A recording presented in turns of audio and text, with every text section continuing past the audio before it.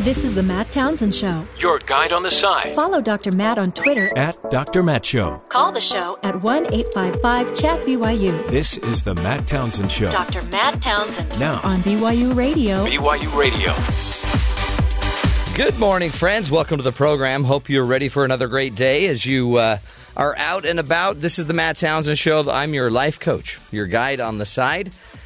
You know, we're all born into this great world, and yet many of us, we don't have access to the latest tools, information, the things we need to make better life choices. So we bring it to you every day, Monday through Friday, 9 to noon, to help you along.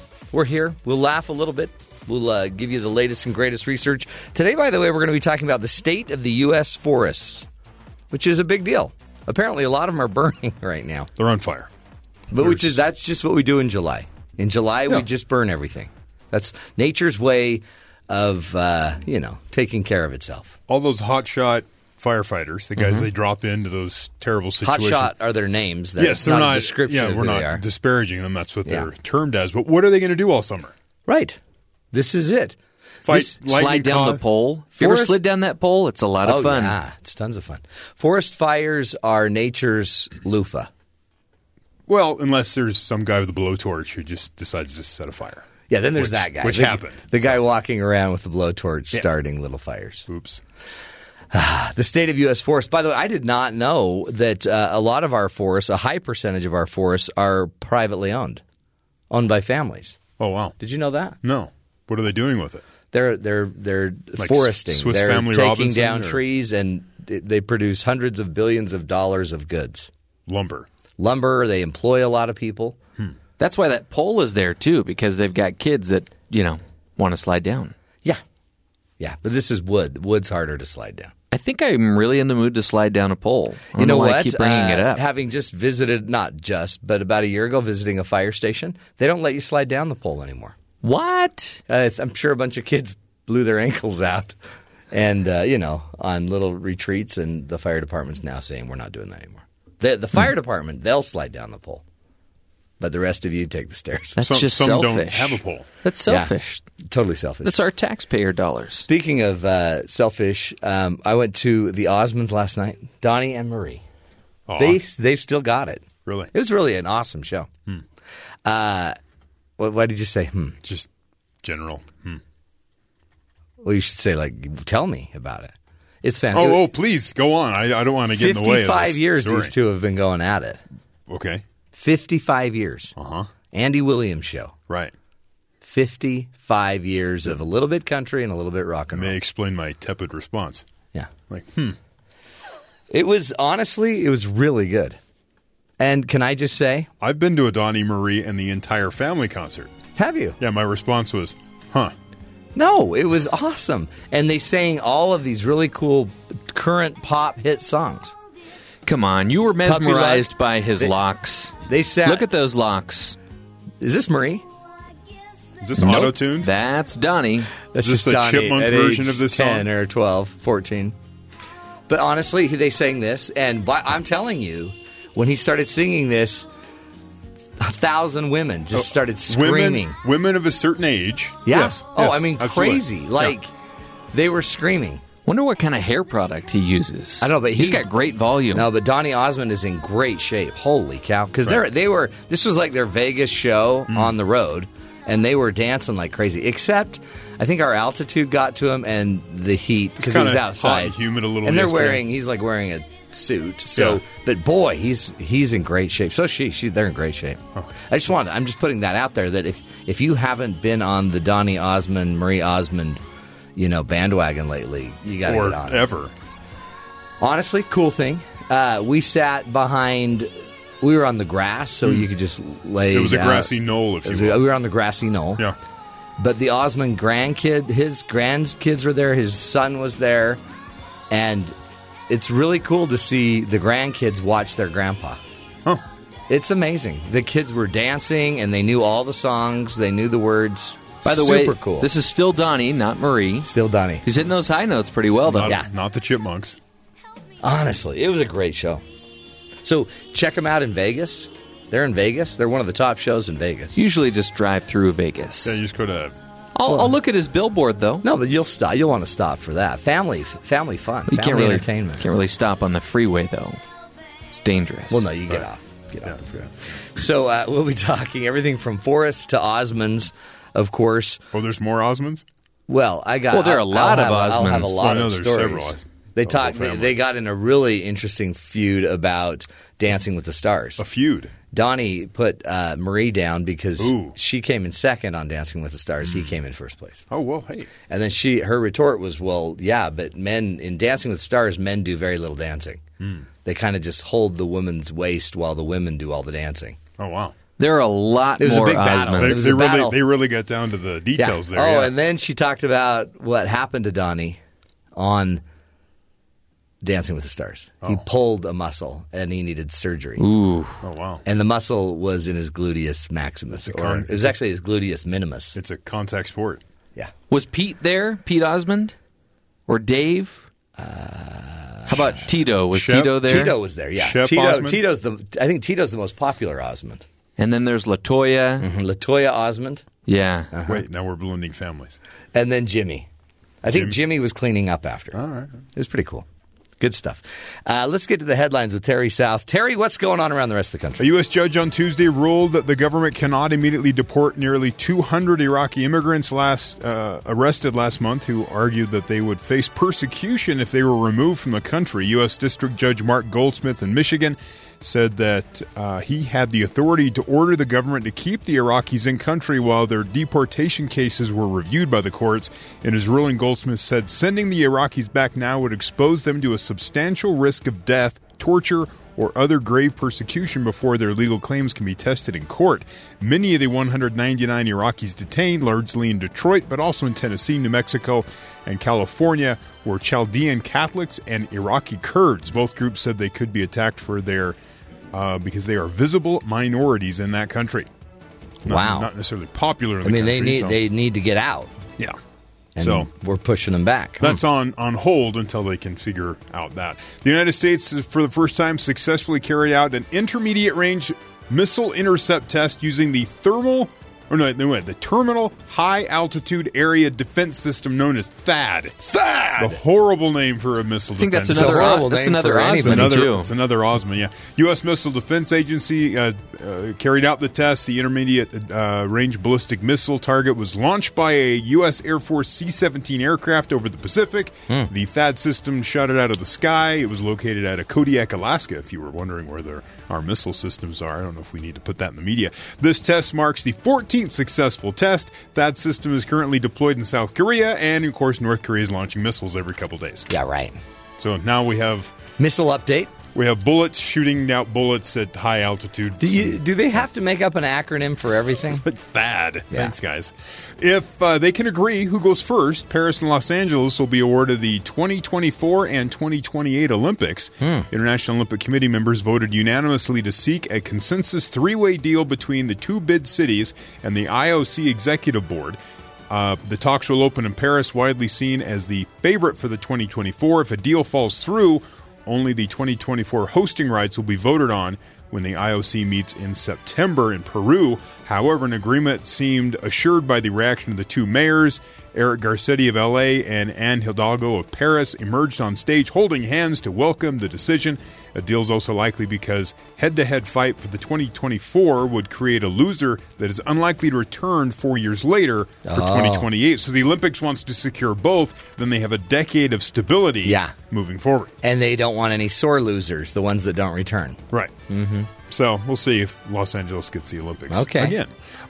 J.P. Nadeau might not be the luckiest man alive, but he can certainly give an electrifying speech, as it says. The Canadian was speaking at his daughter's wedding in an apple orchard in Woodstock, New Brunswick. Waiting for the apple. There we go. On Saturday, when he was struck by lightning. So he's giving a speech at his daughter's wedding, and he gets hit by lightning. Oh, wow! The father the father of the groom got up and said something, and then it was my turn. Nadeau said, I got my mic from him, and I said, Adam, you are some lucky guy. As soon as I did that, my daughter's eyes just popped out of her head because all of a sudden there was a lightning flash that hit right behind me. The power went through the mic cord, and it was I had a bolt of lightning in my hand. He says, I felt the current go right through me, but it was my hand, and I was worried about because I'm a piano man. He goes, I want to keep playing. I don't care if I die, but I want to play the piano. So that's cool. Moments after the lightning strike, heavy downpour started. Guests ran for shelter. The father was shaken up but uninjured. Part of his scorch mark on his thumb from where I guess he was holding the microphone, and says the rest of the day went smoothly. People coming up to me wondering why I was still alive. Asked whether he could. He thought he could have been a sign from above. Yeah, he Zeus. says there's a rumor that goes around that if rain or thunder on your wedding day, it's a good sign. That is really crazy. Lightning strike. Well, I don't think lightning striking your father on your wedding day is a good sign. But he lives, so that's a good sign. I think Alanis Morissette said that too. Really? It's like rain on your wedding day. Did she say anything about lightning? It's like the good advice you just can't take. You're going to keep going? That's a whole song. No, because nothing in that song is really ironic. No, everything's just sort of... As the name of the song suggests. Wasn't it Zeus that threw thunderbolts? Yeah. Lightning bolts? Uh-huh. Yeah. And in some way, the Flash. Yeah. He can toss some energy. Oh, boy. Yeah. But Zeus is a father. So is the Flash. Oh, is he? Yeah. Oh, he had kids. He's been around forever. He says. Well, I didn't know. kids. Yeah, I didn't know he had it kids. depends on which timeline he hasn't manipulated yet, because he can move through parallel universes. Never mind. It's a whole thing. Yeah, it is. It's a whole thing. It's a whole thing. Hey, good news. If you were worried that Amelia Earhart's plane didn't crash, Nope. because that picture, there was a picture that came out, right? And you said if I was worried, I really wasn't worried. I pretty much assume it crashed. It doesn't worry you? You know, I'm assuming it crashed. You're talking about this photo. Yeah. That's now been discredited. Well, by it's a now been blogger. discredited. Because this photo came out, and then they were starting to think that, boy, maybe she had actually survived her crash, and then the Japanese maybe had taken her, or some other story. But the mystery photo that seemed to show her sitting on a dock with her navigator. Sitting on a dock of a bay, probably. Sitting on the dock of a bay. You're not going to sing it? Come on. Come on. No? Okay. No. Not after watching the Osmonds. Really? You can't just live can't up to that compete level. with that. It was like, So back to this photo. apparently the photo had been taken like 8 years earlier, I believe. Yeah. And, doesn't really relate to the story. I mean, we still don't know. We still don't know where she So went. it was just a hoax.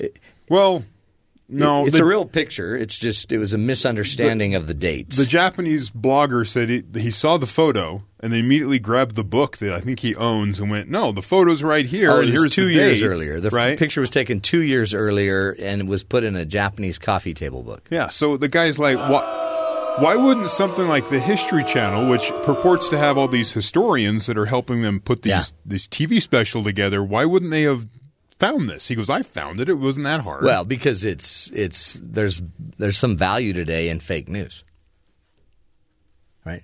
I mean, it's exciting. It is. I mean, think about this. This story got play. Oh, yeah. Was on every station. Everyone talked about it.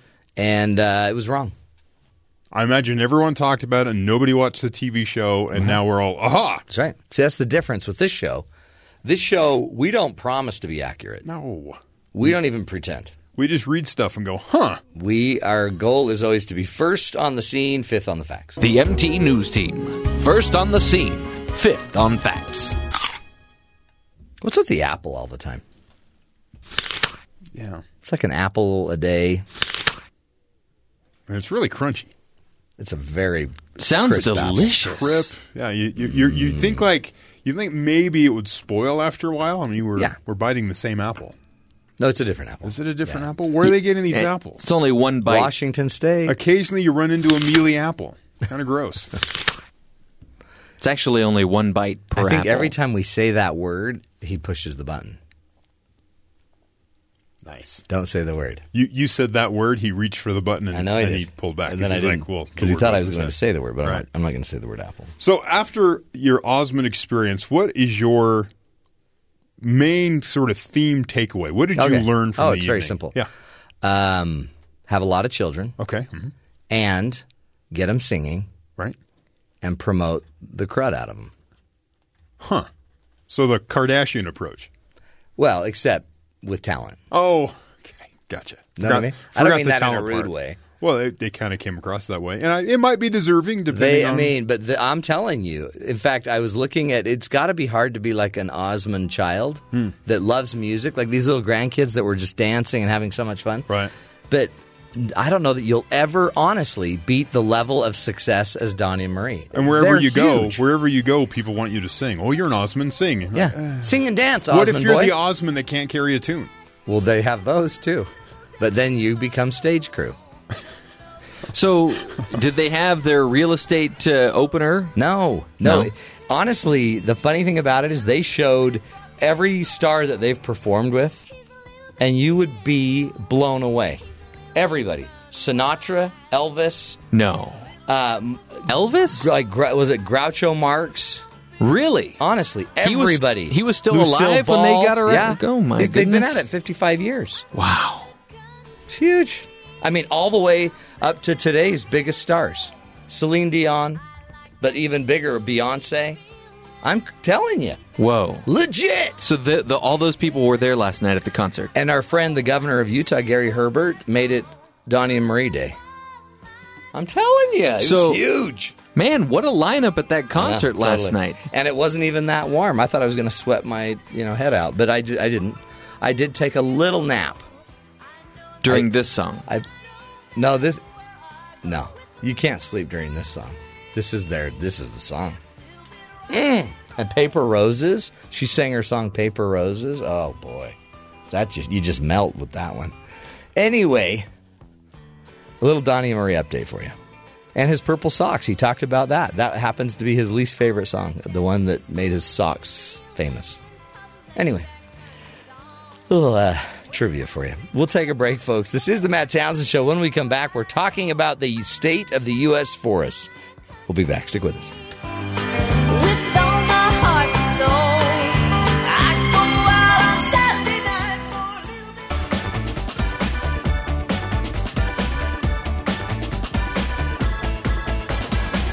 Utah's Brian Head Forest Fire, once the biggest in the country, burned over 72,000 acres of land and forest. Currently, crews are still wrapping up and working on containment lines. This brings the question, how much value do U.S. forests actually contribute to the country? Here to speak with us today is Dr. D. Thomas Straka, a professor of forestry at Clemson University in South Carolina. Dr. Straka, thank you so much for your time today. I'm glad to be there. Appreciate the invitation. You bet. Now, talk to us about, I don't think most of us even know, what's the difference between, the U.S. Forest Service, who owns the forests, do all of the forest system belong to the citizens of the United States?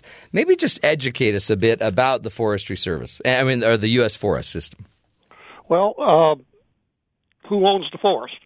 It's the U.S. It's usually called the USDA Forest Service because it's the Department of Agriculture. And they own about 20% of the national forest, in other words, of both the forest. And let me give you two definitions to start with. I won't have many. I want to be talking about forest land, and that's just trees. Trees are growing on land, and timberland. Those are trees that are growing that you can make products out of. Okay. And there's a difference. There's about 1/3 of the United States land area is forest land, and about 1/4 is timberland. A little less, you would think, because that's the better land. And the difference is Utah is a good example. When you're riding along and you see that juniper and pinyon pine, that isn't big enough to make lumber. A lot of it is. That's the difference. Okay. It's still forest land, but that's not timberland. So timberland would just be the really tall trees that they could harvest and make products out of. In general. Okay. That's a fair definition. Okay. So if I use those terms, they're not interchangeable. Yeah. You're actually saying timberland would be product driving. Forest land is land, property. That's right. Actually, looking at trying to get my figures here in front of me, I said the Forest Service owns 20% of both, approximately. You started with a question I'm not ready for. That's okay. But so 20%, because this is the big thing while you're looking for your numbers that I didn't understand. A lot of, I guess, forest and timberland is owned by private enterprise, private companies and families. 60%. Wow. I mean, it's surprising. One of the big differences is private versus public. You hit on one of the main issues. I think the two big issues are east versus west, and then the public versus the private. Mm-hmm. We talk a lot about the east-west battle because a lot of the times in the West when we hear about wild, what do they call them? Wild lands or just government-owned property and lands, a lot of the West is frustrated because so much of the West is owned by the federal government. That's public versus private. Yeah. Most of the, you got forest in the east. And when I talk about the east, I'm talking about mainly the northeast, the lake states, and the south. Okay. Then you got the Great Plains in between, and the rest I'll call the west. And the west, I'll kind of lump in the Rocky Mountains and the Pacific Northwest. That's where most of the trees are. And those two differences, east versus west, are a big one, and private versus public. Those are the two main ones. Looking at, I got some figures in front of me now. I mentioned I'll just give you a couple of real quick figures. There's about 766 million acres of forest land and about 500 million acres of timberland. And there's roughly 2.25 billion acres in the United States. So the forest, I said, is about a third of the land area, and timberland's about 23%. Wow, yeah. So roughly a third and a quarter. And you can divide it in the regions that 55% of that's in the east and 45% in the west. Not half and half, but yeah. And then you can go between. I won't go between regions and all that, but it can be deceptive though that when you look at forest land or timberland, it's a little bit different. You look at there's a lot of timberland just in certain areas of the country. Pacific Northwest, the South is kind of the wood basket of the country. So going back to my ownerships, who owns it? Because I guess, and this is while you're looking at that, this is big business, right? This is producing hundreds of billions of dollars of value for the country. Yeah, in terms of economics,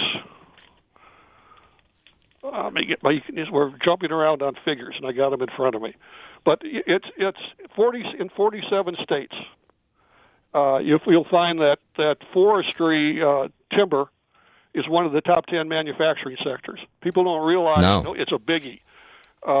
It's just got a huge economic impact. Let's see here. I got the figures, but I'll use South Carolina as an example. Yeah. In our state, it's $21 billion. The Forestry Commission just analyzed the industry, and depending on how you rank them, do you throw in pulp and paper and lumber, and do you throw in furniture part of the wood? Of course, they were aggressive trying to make forestry look good. It came out number one. I don't know if that's fair, but it compares very favorably with automobiles and plastics, and so it's right up there. And if you want to get tricky with the definitions, you can make forestry number one in South Carolina. It's amazing. It's huge. No matter you get into some. Kansas doesn't have a big forest products industry, right? But Oregon, Washington, South Carolina, Maine, places like that. It's huge. In your article, it's a huge part of the country. In your article in the conversation, you stated that the forest products industry manufactures more than $200 billion worth of products yearly. I mean, this is why this is such an important resource to be protecting and to be paying attention to. But so we have the East kind of versus the West. We have the privately owned versus the publicly owned. What are the big issues that these different issues that these different I guess the competition between East West, the competition between private public, what are the issues that those bring up? Well, you're right. The East versus the West comes into the different kinds of timber. Actually, in terms of regulation, the South is pretty open, very receptive to forest industry. Some of the other parts of the country aren't as receptive. California, it does make a difference where the lands are, But when the big difference is the forests are divided between the east and the west, and most of the public forests are in the west. Most of the private forests are in the east.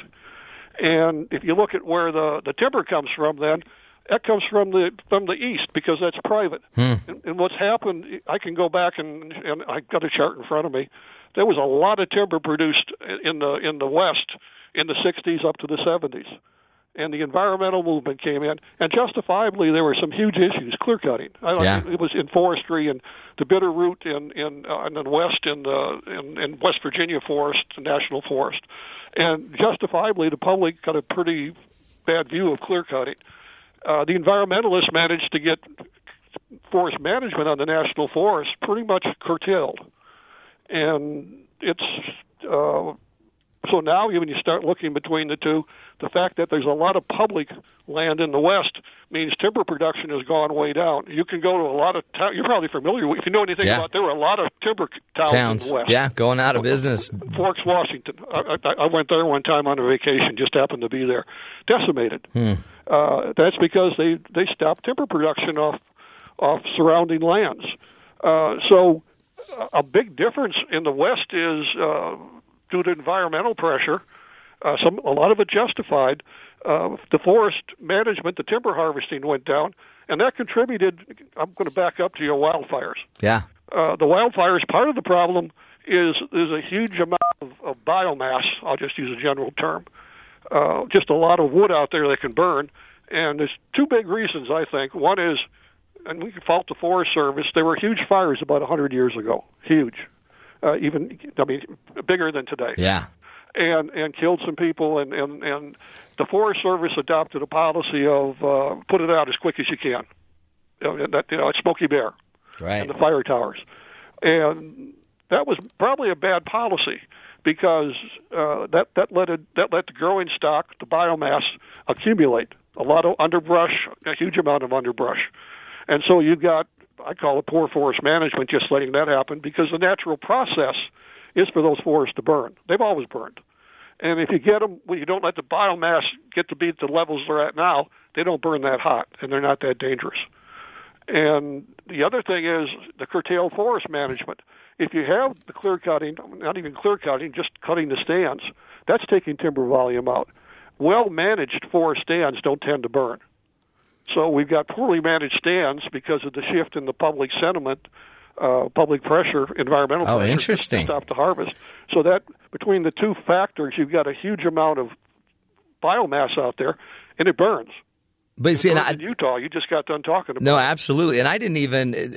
And maybe it's biased, but you do hear of more like forest fires in the West than it seems like I hear in the Northeast. Think back. Is that because I'm sure you're aware of it? Gatlinburg, Tennessee. Yeah. You remember that? Yeah. There were, I think, there are thousands of homes and businesses burned. Yeah. I think I don't have it in front of me. 14 lives, I'm going to say, lives lost. And what is that close to? Gatlinburg is close to the Great Smoky National Park, and the national parks are different than the national forest. This is historical. Historically, the national forest. I'm going to back up to a question you almost asked. The national forests are in the Department of Agriculture. The parks and the BLM are in the Department of Interior. And you should be thinking right now, well, why is that? Why aren't they all in the same place? Right. And they're natural resources. Way back, Theodore Roosevelt and Gifford Pinchot, the first chief of the Forest Service, with that title anyhow, they got it in the Department of Agriculture because forests back then were closer to ag production. You're growing a product. They did a lot of management. They still do, helping the private landowners. But they looked at that as producing a crop. And Congress gave them their marching orders back then. And they supported themselves. They didn't need a budget. They actually put money back in the Treasury. It'd be very easy for the Forest Service to pay all the cost and put money back in the Treasury if they were managing the forest the way they were originally intended to be. The national parks are preserved. There's no timber cutting on the national parks. So they're amassing some of these great volumes. And that was what was amassed right next to Gatlinburg, Tennessee. So it can happen. It does happen in the East, in Florida in particular, and it's not just it's mainly a Western problem. But it really it's not is just a Western problem. So there's an interesting issue going on where, because of situational, because of certain values and cultural, environmental policies, we're probably not. We're not cutting, so we have more biomass accumulating, which then sets up the more fuel for the fire. Are things changing as far as forest management goes? Are we now managing it differently, seeing that this is happening, or are we just waiting for more fires to take place? They're asking for money in the budget. They have been. Restorative management, going out and taking some of the high risk stands and actually doing cutting. The environmentalists don't like it because they look at it, they say that's an excuse to do timber harvesting. You're just trying to evade the issue. I don't think that's the case. But they're asking for money in the budget to take some of the most critical stands and actually go out and harvest timber, and not for the sense of it will produce timber for lumber mills. But that's not the intent. The intent is to get the biomass down. And even I'm surprised that Donald Trump. Well, not really. Donald Trump cut money out of that in his budget. Right. And the reason was, and I think he has a good point. He said, "I'll give you some money. I'm not going to cut it all out, but the Forest Service is going overboard." I'm giving you kind of my impression of what they're saying between the lines. Yeah. He said, "You got plenty of money to do the high risk areas, and that's where you ought to be cutting." And there's a philosophy of let it burn. They're moving closer to that and trying to decide. There are some places you can just let burn. Say it's a wilderness area and there's nothing nearby. Right. It's going to reduce the biomass. And what Trump said is maybe I give you plenty of money and you get the high risk areas, and I'm not going to give you money to get the backwoods. You just leave that burn. And maybe that's a good argument. Yeah. And the problem, really, if you look out, you can see it in the news. I'm sure in Utah, it's called the wildland-urban interface. And that's the people building houses and subdivisions right next to the forest. Right. That didn't used to be out there. And there's always been in wildfire management a priority of saving people first, and then buildings, and then the forest. Right. That's just a Seems rule. like the healthy order. Been a rule. Right. And if you got all of a sudden when you got all this urban wildlife urban interface building against the forest. The Forest Service is spending all their money right there at the interface, as opposed to being inside the forest. It's becoming a bigger problem. Oh, interesting. They're protecting houses that maybe shouldn't be there in the first place. Yeah. Maybe they needed to just stop the building so they don't have to make these decisions. We're talking with Professor Tom Straka about the state of the U.S. forest. We'll be back, continue the discussion in just a minute.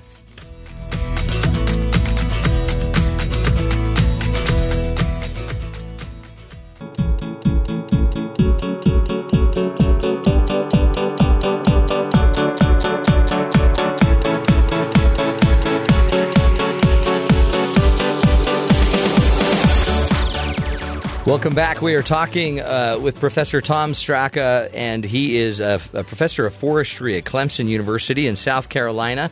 He's been walking through an article he wrote titled The State of U.S. Forests, 6 questions that he's answering, and really he's giving us Forestry 101. It's almost like we're getting a Scout Merit Badge here, Tom. Well, I got a couple figures that you asked earlier. Yeah. I'll give you a chance to look them up. The federal government owns about 3/4 of the public lands. And state government's about 20, and then county and locals, the rest of it. And the Forest Service is the largest federal agency in the USDA. I'll just give you the $6 million budget, 35,000 employees, 193 million acres. You got to be careful of that because they also manage grasslands. I think it's close to 150 of forest land. It's equivalent to the size of Texas, spread over 44 states and Puerto Rico. Holy cow. And in terms of federal forest land, the Forest Service has 61%, and the BLM. I think everybody in Utah knows what BLM. Yeah, we hear 60%. about the BLM all the time. What percent do they own? Federal timberland, they own 88% of the public now, and the BLM is 6%, which makes sense. Yeah. The Forest Service has got the good stuff. Yeah. That's 94% between the two. So the Forest Service controls most of the public timberland. and I'll just give you one more statistic that happens to be on this page. In 1987, the National Forest supplied 17% of the timber harvest in the country. Today, it's 3%. Wow. There's the difference. Yeah, there's the difference. It's the private, then, that's taking off, I guess? Pardon me? Is it the private side that's producing more of it, then? Oh, yeah, the private's picked it up. There's no problem with the private. It's matter of fact, private can produce a lot more on less land. The genetics that are involved now, a lot of the land used to be owned by forest industry, is not owned anymore by forest industry. But investors picked it up, and they manage it. They're capital intensive. And they put super seedlings in genetically superior trees, and they're growing a lot more wood on less land. So there's a huge potential. Matter of fact, I think the intensively managed land, the environmentalists will criticize that land, but it's producing so much wood that there's slack in the system for conservation groups to come in and buy land and conserve it. Really? So the private sector is doing a really good job of picking up the slack. But the people there were mills in the West in particular that were located near national forest that they're not there anymore. Right. That depended on a steady supply of wood off the national forest. Well, and this is jobs, right? These are jobs. These are real people. These are real people. So when we think about trying to create more jobs, if a lot of the private company or a lot of the land that's held privately in the East is making most of the money, then really, I guess the West has been choked out, I guess, more by environmental policy? Exactly. What happened was a change in philosophy of back at the beginning. I said the national forests were production forests. They produced timber, and they produced a surplus that went into the treasury.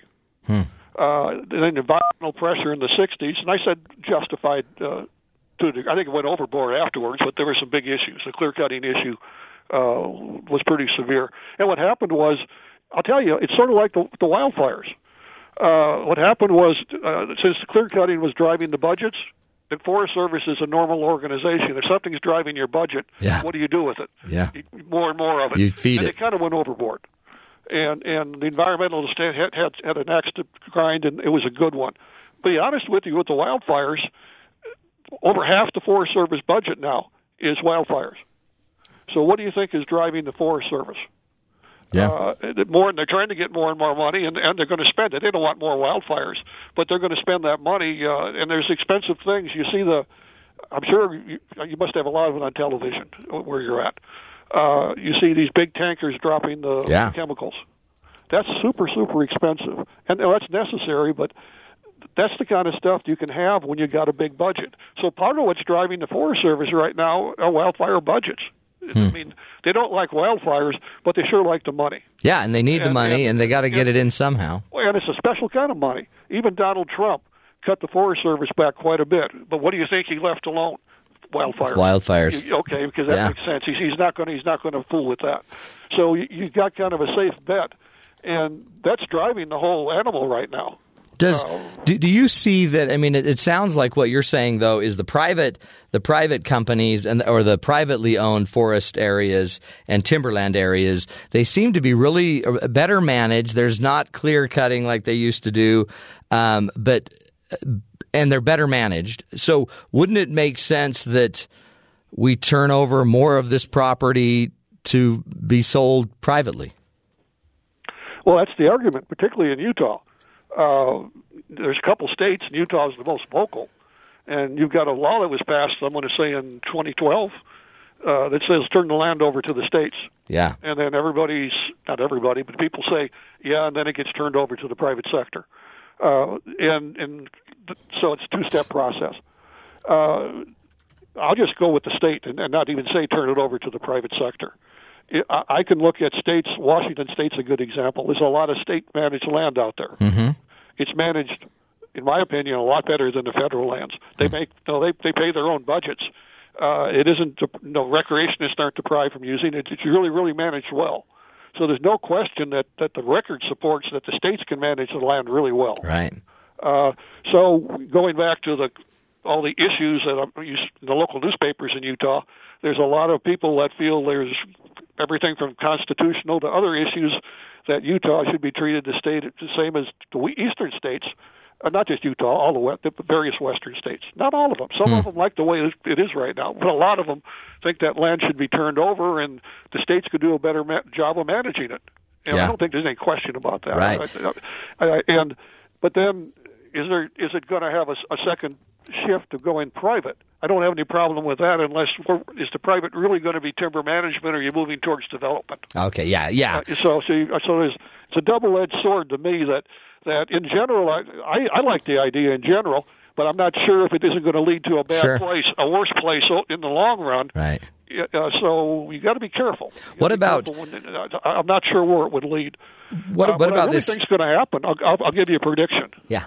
I think there's going to be some kind of has to be a change, and the change is going to be some kind of joint federal and states. A joint federal state, and where the states have a tremendous amount more control and management and getting some of the budgets. I think that would work where you do some kind of joint thing where it's primarily owned by the states with some sort of federal oversight yet, and you're going to have that. I think. Because the states don't think it through. Utah hasn't thought it through. Right. Can Utah give the land to Utah? That's fine. Do they expect the fire budgets, the federal fire budgets, to come with it?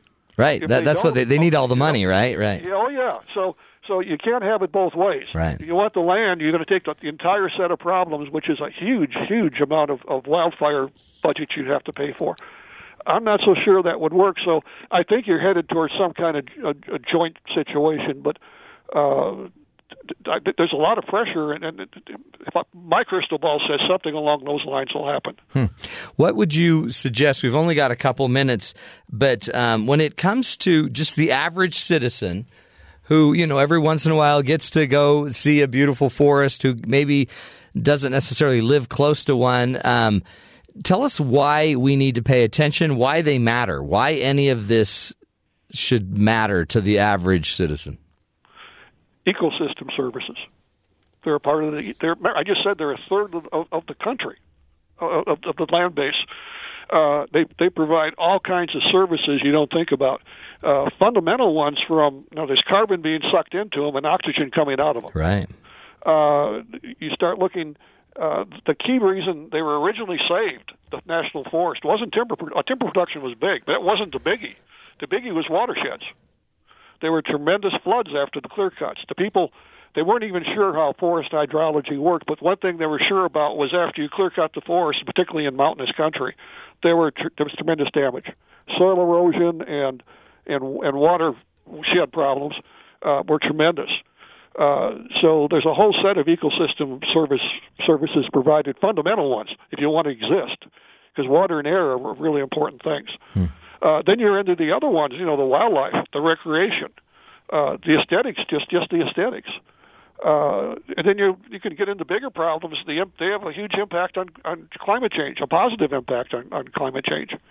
So you're looking at something that is fundamental to the entire, just look at the entire state. And then I can get into almost any state you want. I said in 47 states, they're in the top 10 manufacturing sectors. A huge part of the economy is tied into that. And then that economy is tied into it because most everybody listening probably goes to Home Depot or Lowe's or right. And those 2x4s came from someplace. And most of them a lot of them from the United States. There's imports and exports. When you net it, most of it is produced here, one way or the other. When we trade with somebody, we get a lot back. It's a huge part of the economy. It's a huge part of the environment, and it's in most places around the country. It's a huge part of everybody's everyday life. No, it really is, and especially just in our world, in my own, and I guess it's living in the West is part of the benefit of that too, is everything you mentioned from recreation, aesthetics, climate change, watersheds, all of these things, boating, all the fun stuff that happens in and around these mountains and forestry areas. Boy, it's great for family, it's great for life, it's great for health. So, Professor Tom Straka, we appreciate you and your work you're doing there at Clemson University. And glad to have you on the show. We'll take a break. Come back, man. Be grateful for all you've been blessed with, including this incredible world. We'll be back.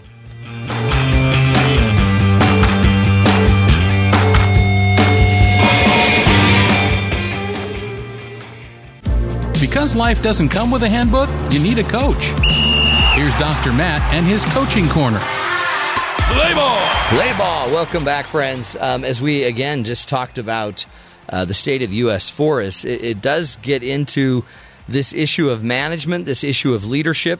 Peter Drucker, one of the great leadership consultants and leadership thinkers, taught that management is doing things right.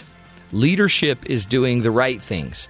And as we think about our Forest Service and our forestries, boy, do we not need to do both, right? We need to make sure we manage them properly, especially when it comes to, cutting the biomass, cleaning out the forest so that we don't need to let them just burn, but also using them effectively, making sure we're protecting some of the natural resources, also making sure we're protecting some of the, critical species that live in that habitat. But I guess also importantly is making sure we're doing the right things. And one of the things I worry about in leadership in general is we have the loudest voice tends to win the race, not necessarily the most effective policy. And it scares me a little bit that we make an environmental decision because some people were clear-cutting and destroying the environment. So then we make a decision that now 30, 40 years later is not proving to pay off anymore as more and more fires take off. And also jobs are being lost and communities destroyed. So we need some leadership, don't we? And where's that going to come from? Well, it'll come from Washington. Well, maybe it won't. Or it'll come from you demanding a higher level of leadership and you yourself getting more involved. So that's one of the reasons we bring you these topics so that you can be informed. And when you're sitting at dinner with your friends, you can make some informed conversation. That's hour number one of the program, folks. Here to help you be the good in the world. We'll take a break. We'll be back. This is the Matt Townsend Show.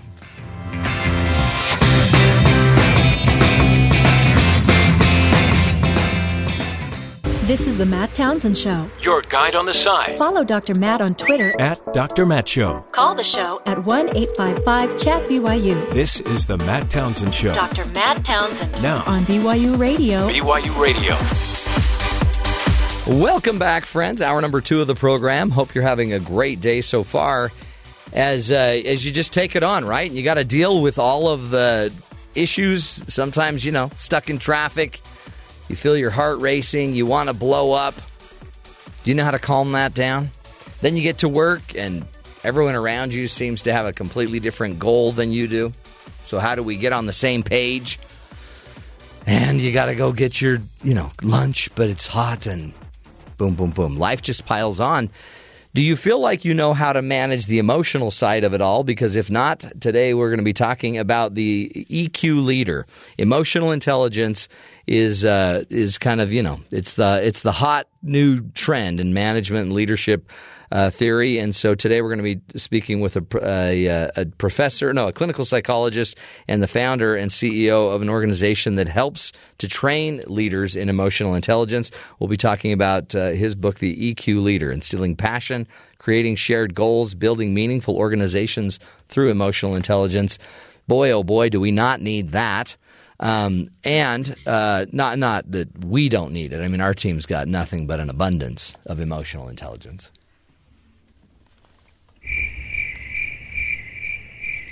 I'm not sure what you mean by that. Oh, you guys are so predictable. That's great. So we'll get to that fun today. Plus, boy, have we got a lot of headlines. Great new research coming out about honking of horns. Maybe not all it's cracked up to be. Maybe there's better sounds than that annoying horn. Really? Yeah, that could actually get you to move more effectively with half the stress. But isn't the car horn supposed to be alarming? Yeah. Does it need to be what it is? Does it need to be that alarming, and do we need to use it the way we use it? Because there are several uses for the horn. Mm-hmm. There is, come on, buddy, you've got a green light horn. Yeah. But there's also, oh, my goodness, I'm going to get into an accident. I want you to know. Right. And then there's the old famous, hey, I'm in the driveway waiting for you. Are you coming out or what? And that's to your wife. That's right. Just rude. Exactly. So, horns. I think mine's exclusively, why are you in front of me? Really? Yeah, when I honk the horn, that's the message. Why are you in front of me? Interesting. Move. There's also the, you just cut me off, I'm going to let you know about it. Right. Yeah. Okay, so let me just tell you this. Let's suggest this. If you're flying as a, let's say, I don't know, a duck. A duck. And you're flying up in the sky. You said, let's say a duck, so I said it.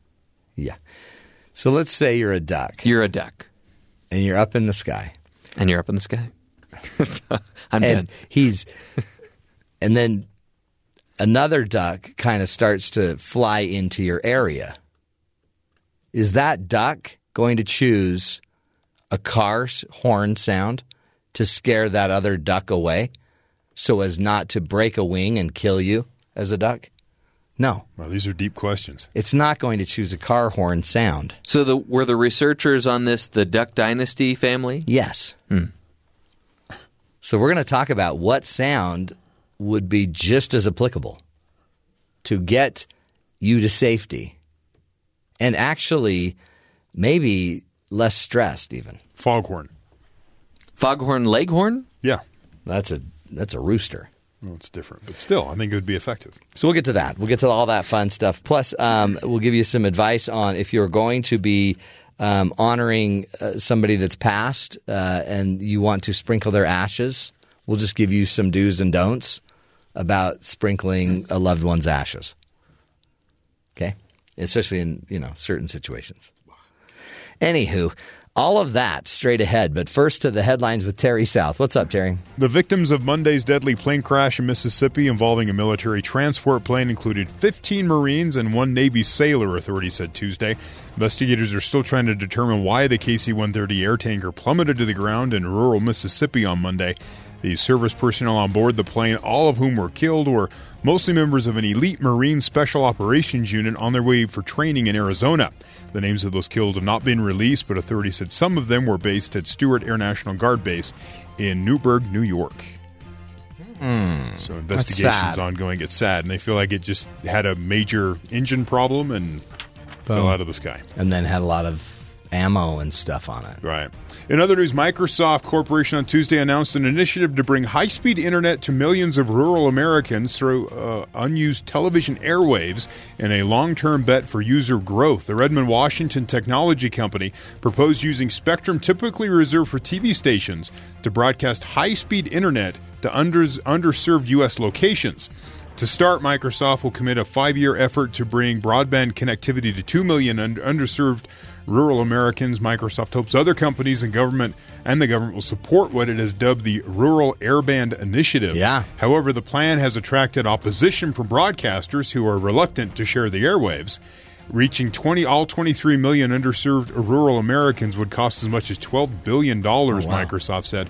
The company will spend whatever it takes to reach the targeted 2 million. It plans to launch at least 12 projects across 12 states within the next 12 months. But these people will get behind if not, right? They're kids. Everybody's got to be online eventually. We got to get it going. That's the idea. And so when all TV stations moved to digital broadcasting recently, the signals they were using are now available. Bingo. And there's this idea to send the internet across those unused signals. How interesting that Microsoft is on the case. Well, yeah. Some of this has to be with the fact that technology sector is starting to understand that they're not really focused on they're focused on building things, but they're not worried about the things they're breaking as they're building things. And they've left large pockets of America behind as they've continued to innovate. Keep going where the money is.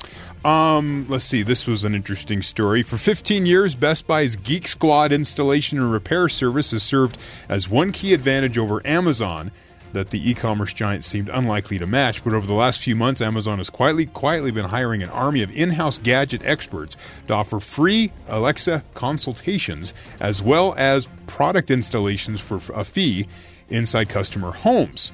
The new offering, which is already rolled out in 7 markets without much fanfare, is aimed at helping customers set up a smart home. So the industry term used to describe household systems like heating, lighting, and other with apps and stuff in your house. So that came out on Monday. As soon as they reported that, This is Recode.com. They made that report.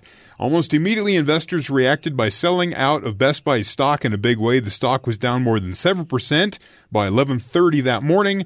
That drop works out to a more than $1 billion loss in market cap. And the brick and they lost $1 billion because the story was published. Oh, my heavens. In a matter of like 4 hours. Yeah, someone's going to lose their job there. It's like, oops. So whatever. There's Amazon does something. It's and then $1 billion. Best Buy loses $1 billion. Finally, in Alaska, a man is recovering after being attacked by a bison while hiking in western North Dakota's Theodore Roosevelt National Park. Holy cow. Park officials say the 65-year-old hiker encountered the large animal on a trail after taking photos of a sunset. Here, doggy. He tried to walk around the bison but didn't provide a wide enough berth. They said. The bison apparently threw the man into a bush, knocking him unconscious. When the man regained consciousness, he was bleeding from a leg laceration but made his way to the trailhead. When he saw more bison up ahead, he climbed several feet up this hill, basically trying to get away from them. The guy kept yelling, "Help, help, help," said Christopher Valquez, one of 3 airmen from Minot Air Force Base who were camping nearby and heard the man's faint calls. The airmen and another camper rushed to help when the bison moved to the back of the hill. So they're moving towards the guy. Airman Jake Nixon said the hiker had stuffed his socks into his wound, but the socks and his pants were covered in blood. Wow. Their fellow rescuer tied his shirt around the hiker's wound to stop the bleeding. He was treated at a hospital and released. But, again, bison attacking. We've always said give a wider berth when you're walking around bison. When in doubt, give a wide berth. Yeah. Bison, is that the exact same thing as a buffalo? Or are they just, can you use those names interchangeably? Probably not. But they're in the family. They're all big, furry, wildebeest-looking things. Not dogs. Not dogs. Not kitties. Nope, but dangerous animals. Yeah. That's why, do you remember we did a story about a lady that had a bison or a buffalo that lived in her house? Right. Which is really odd as it was in the kitchen eating from the table. I don't know how you give a wide berth when you're like trying to scooch by the bison at the dinner table. That one might be a domesticated bison, where this man stumbled upon this was a wild bison. Have you ever eaten bison? I have. Twice. Is it good? Yeah. Bison. It's lean. It tastes like chicken. Right. Well, no, it tastes like beef, but you can get bison burgers. Yeah, I just get them at the grocery store. Mm-hmm. They're wrapped in plastic. Super good. Yeah. Do you like the wild bison? Do you prefer wild bison or domesticated bison? The one at the grocery store in the meat case. That one's pretty good. I think the one that's on sale tastes the best. Not sure what exactly it is. I love like hand-fed bison. This is the conversation. It's like, this tastes a little different. My wife goes, yeah, it's bison meat. And I'm like, no, great.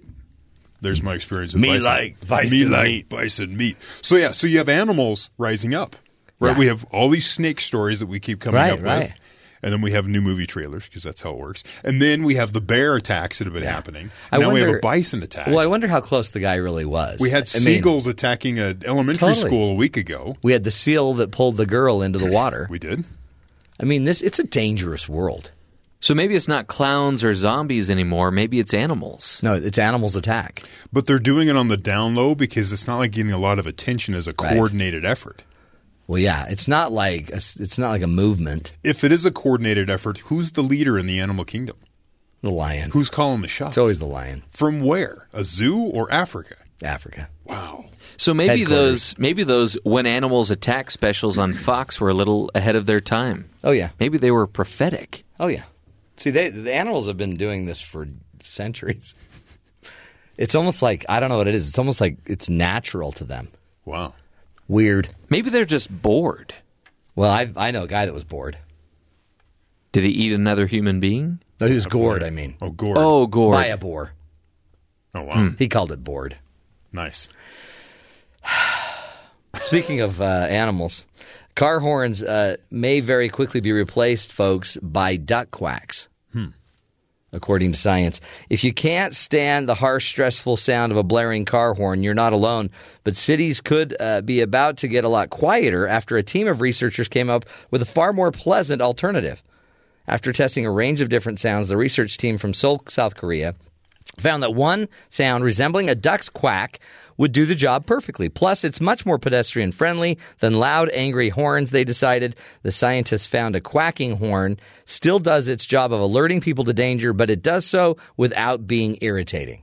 This was a test of about 100 people, and they just threw a bunch of different sounds at them to see which sound produce more stress and are loud, and which sounds still create an alert reaction but are a lot softer to the ear. See, but think of those scenarios that we mentioned earlier. There were 4 or 5 of them. Mm-hmm. If you're honking at somebody to come out to the car because you're waiting for them, they're just going to hear a bunch of ducks and think, oh, there's a family of ducks going by. Same thing if you're in the street. You just think there are ducks crossing. Well, but if you live in a place where there are no ducks... Such as? That should, well, I don't know, New York City, downtown There's ducks. Manhattan. Central Park? Well, in Central Park, sure. But if you live in, like, let's say Brooklyn, all right, you probably don't, like, have a bunch of ducks walking around the neighborhood. Okay. Now, in my neighborhood, we have ducks. So do I. They camp out in my front yard. And every once in a while, you'll see a dead duck because it was crossing the road. And then why did the duck cross the road, you start to ask. And we haven't figured that out. To get a quacker. But here's the deal. But whenever the science is science. No, you can't fight science. Whenever I hear someone who doesn't have a traditional horn, so they have some sort of tricked out horn. like the Dukes of Hazzard. Usually La Cucaracha. Which is my ringtone on my phone. But whenever I hear that, my first thought is, what are they trying to prove? They're trying to be safer. So when you hear a duck quack as a horn, I think that would be a little... I don't think people would get the message because they wouldn't know what that was. Confusing. Someone with a duck No, but quacking. what they do is you just roll it out with the next year of cars. So all the Camrys come out as ducks, maybe mallards, you know? So now we have different version of ducks. Yeah, I mean, that's the key, right? I want Daffy. So they workshopped a few different ones, right? Yeah, they did. We don't call it workshopping. That's like artists do that. They scientifically tested different sounds. Okay, so it's science. But we were able to obtain, I guess, some of the sounds that they were testing, and we want to test you, our listeners, to see how you feel about these sounds. And maybe you like them better than the duck. Maybe they were wrong. All right. Okay, here's the first one. Okay. So when somebody pulls in front of you, you would hit the sound? Wow, what's he saying? I can't even understand him. So I don't think, okay. I don't like that. That's one. Here's the next one. Oh, definitely. Yeah, that would wake you up. If all of a sudden a yodeler started That would yodeling, wake you up real quick. Oh, honey, your ride's here. Time to go to high school. And it's long, too. So it's got that going for it. But I think you'd have to make a shorter version of that. Okay, I'm with the yodel so far. Doesn't have the right effect if you don't do it as long. Okay. Here's the third one.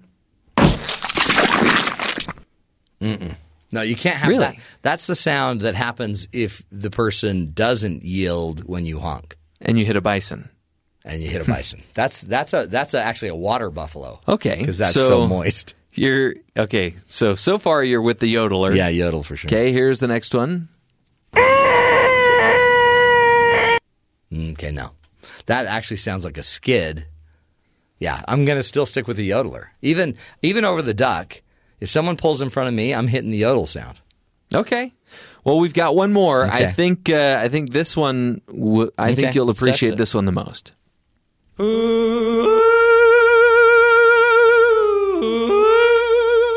Yeah. That's pleasant. Yeah. No, I like that. Yeah. And it is. It's gentle, like, hey, I'm over here. Don't pull into my lane. It's soothing. Yeah, that's what we're doing. So I'm going to go with that one over the yodel and even over the duck sound. Really? And then I wish we could just hear him sing the rest of the song. But I think this is the whole song. Is this Slim Whitman? Yes. Good old Slim Whitman. Slim Whitman. When in doubt, Slim Whitman it out. Okay, we've solved the problem.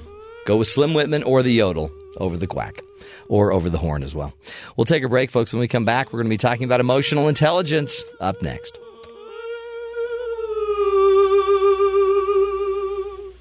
When I'm calling you,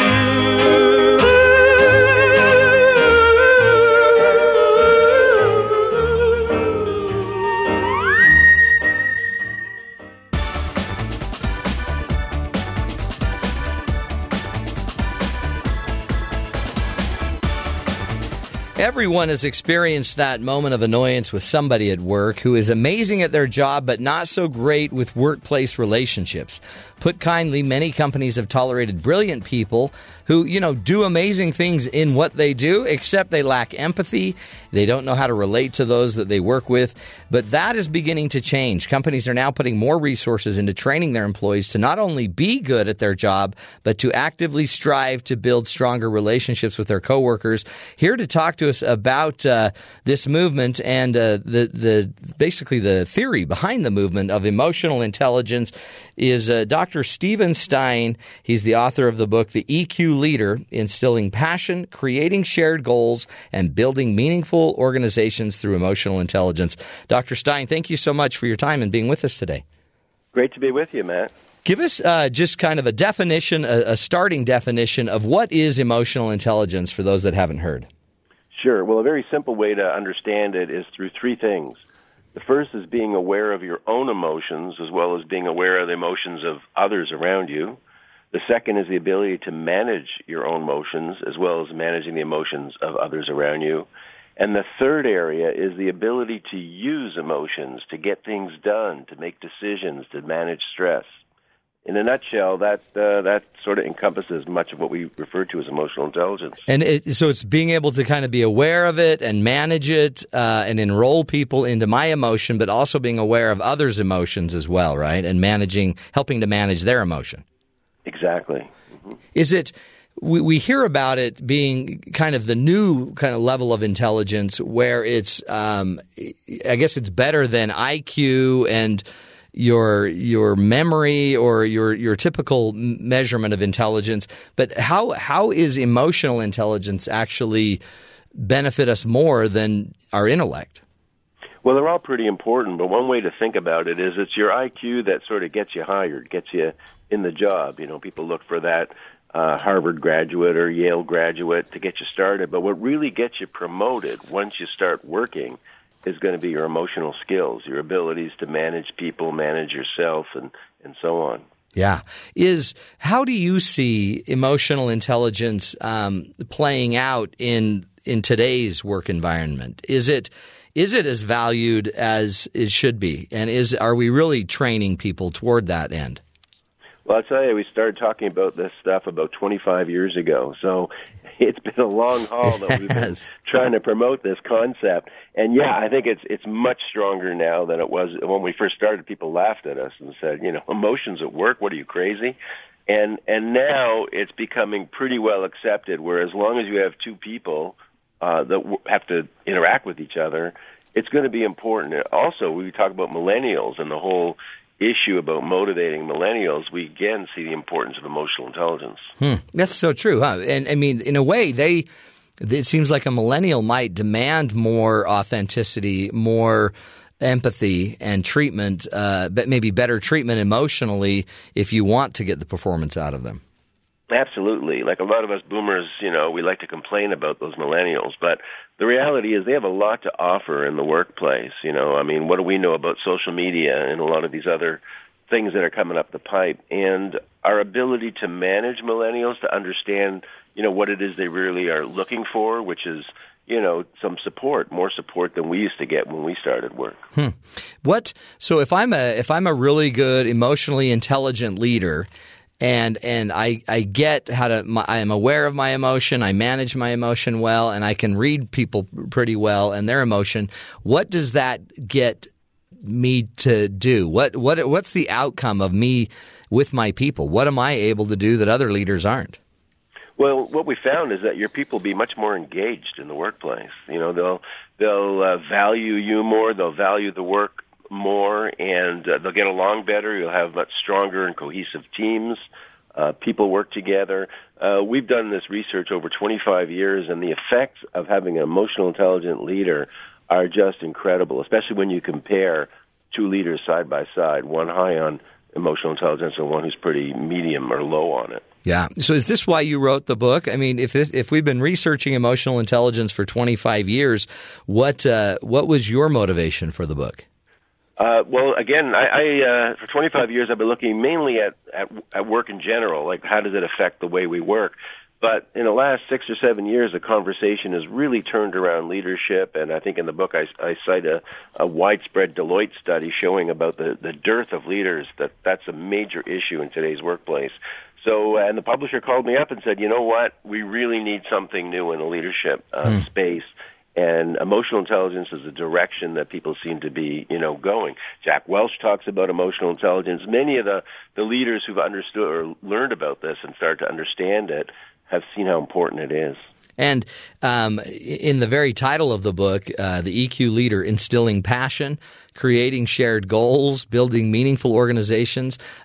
Really, is this – because we keep hearing over and over, and you mentioned the word engagement, about how like 70%, according to a Gallup poll, I think, 70% of employees are disengaged. Is it because we lack kind of the emotional connection to work, or is something else going on?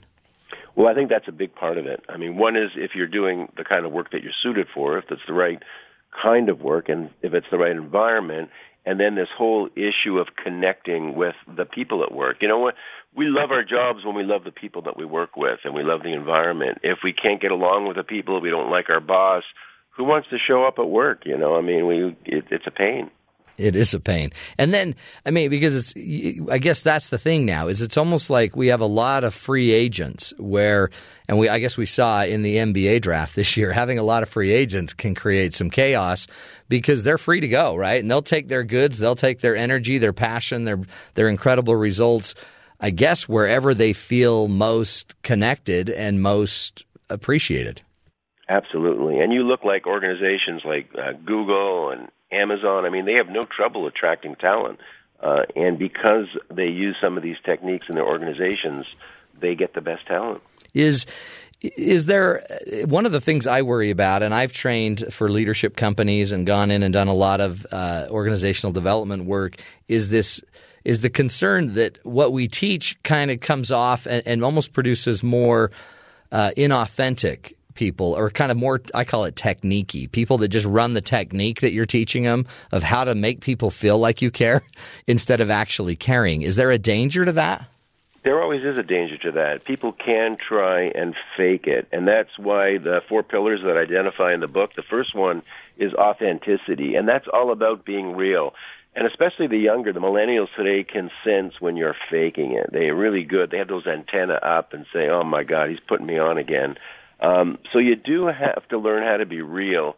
And that's why when you learn emotional intelligence, the good thing is you can learn or improve in it.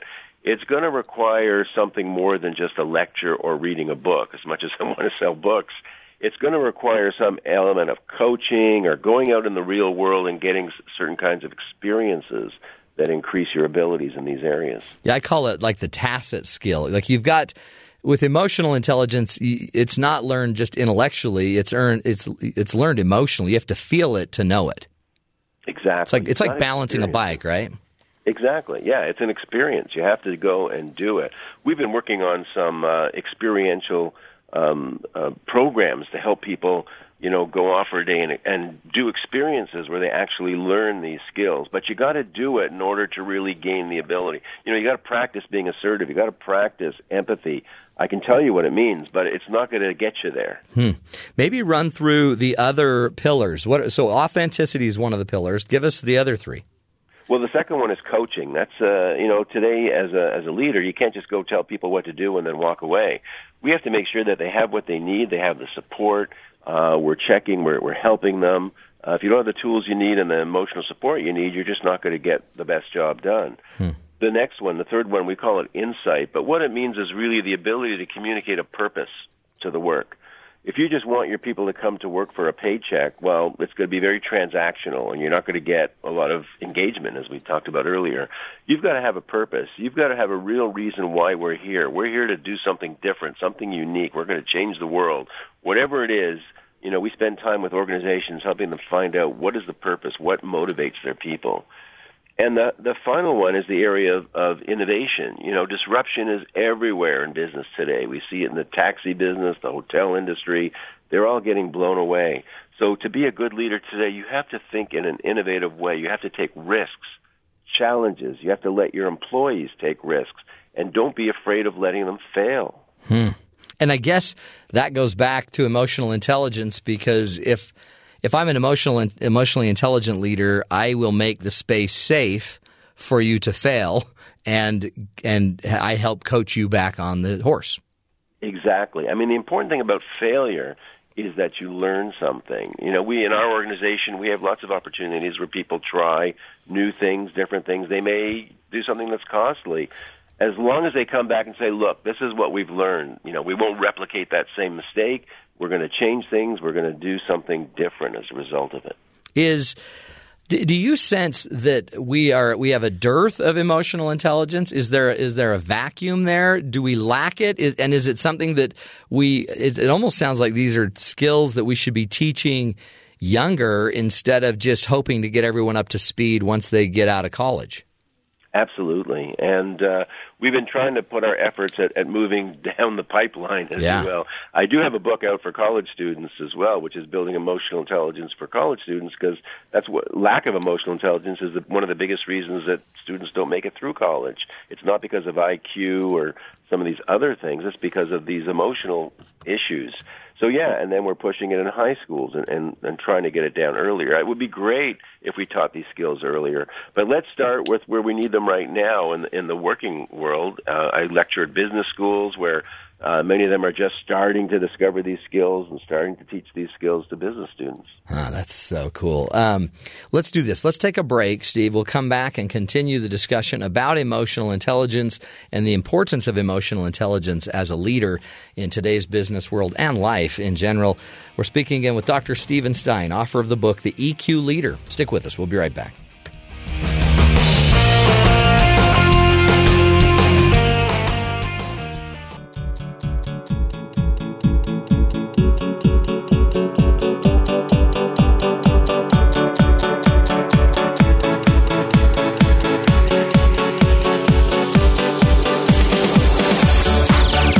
Welcome back, friends. If you've ever been in a situation where you just couldn't believe the person next to you at work would say such a thing or would lose their cool, would ignore you or go off, and it really was making getting results at work difficult, then maybe it's emotional intelligence we're lacking. And our guest today, Stein, is the author of the book, The EQ Leader, Instilling Passion, Creating Shared Goals, and Building Meaningful Organizations Through Emotional Intelligence. He joins us today. He's a clinical psychologist. He's also been validating these principles scientifically for more than 30 years. Dr. Stein, thank you again for your time. Thank you, Matt.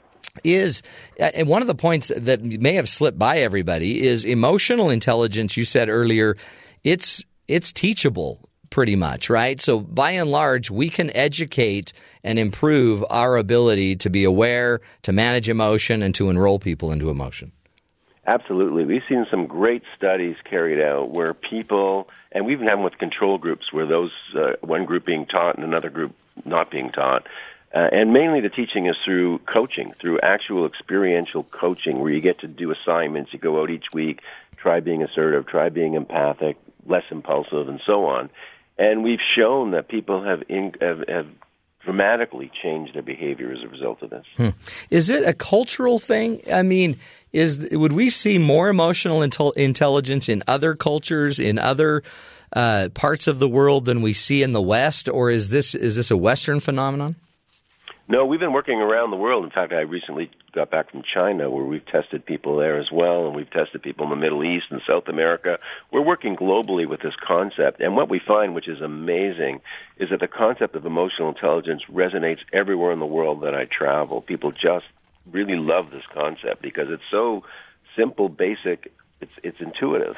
And there are variations in our cultures. Some cultures are higher than others in certain skills that we talk about. But it's really interesting to see how they play out cross-culturally. I wonder, too, I feel like a lot of times these ideas, I think universally the principles all apply to every level of humanity and whatever your role. But I also feel like, if I'm the guy that is sweeping up the floors at night after all of the stockbrokers go home, how will emotional intelligence help me in my world to maybe take my job to the next level and become the best I can be when I might have less power in the organization, when I might have less say? Well, it's how you look at your job. I mean, one thing is your motivation. I mean, you could be the sweeper who just sort of slacks off for half the time and only works for part of the time. Or you could be the one who's really motivated and say, hey, I'm really optimistic about this. I know if I do a good job sweeping here, I may be able to, move my way up into the mailroom. And then from there, maybe start becoming a trader. Who knows? So it's the way in which you deal with your own emotions in that case that's really important. You keep talking, too, about like coaching. You use the word coaching, and that's one of your 4 pillars. How do you, because you're a clinical psychologist, you're used to doing psychiatric or psychological interventions with people. What's the difference between coaching versus kind of doing a clinical practice with somebody? And is it something that any boss can do? Is it something that a parent can do with their kids? Absolutely, and it is quite different. My clinical psychology hat is quite different from my business hat, where I run an organization with 150 people.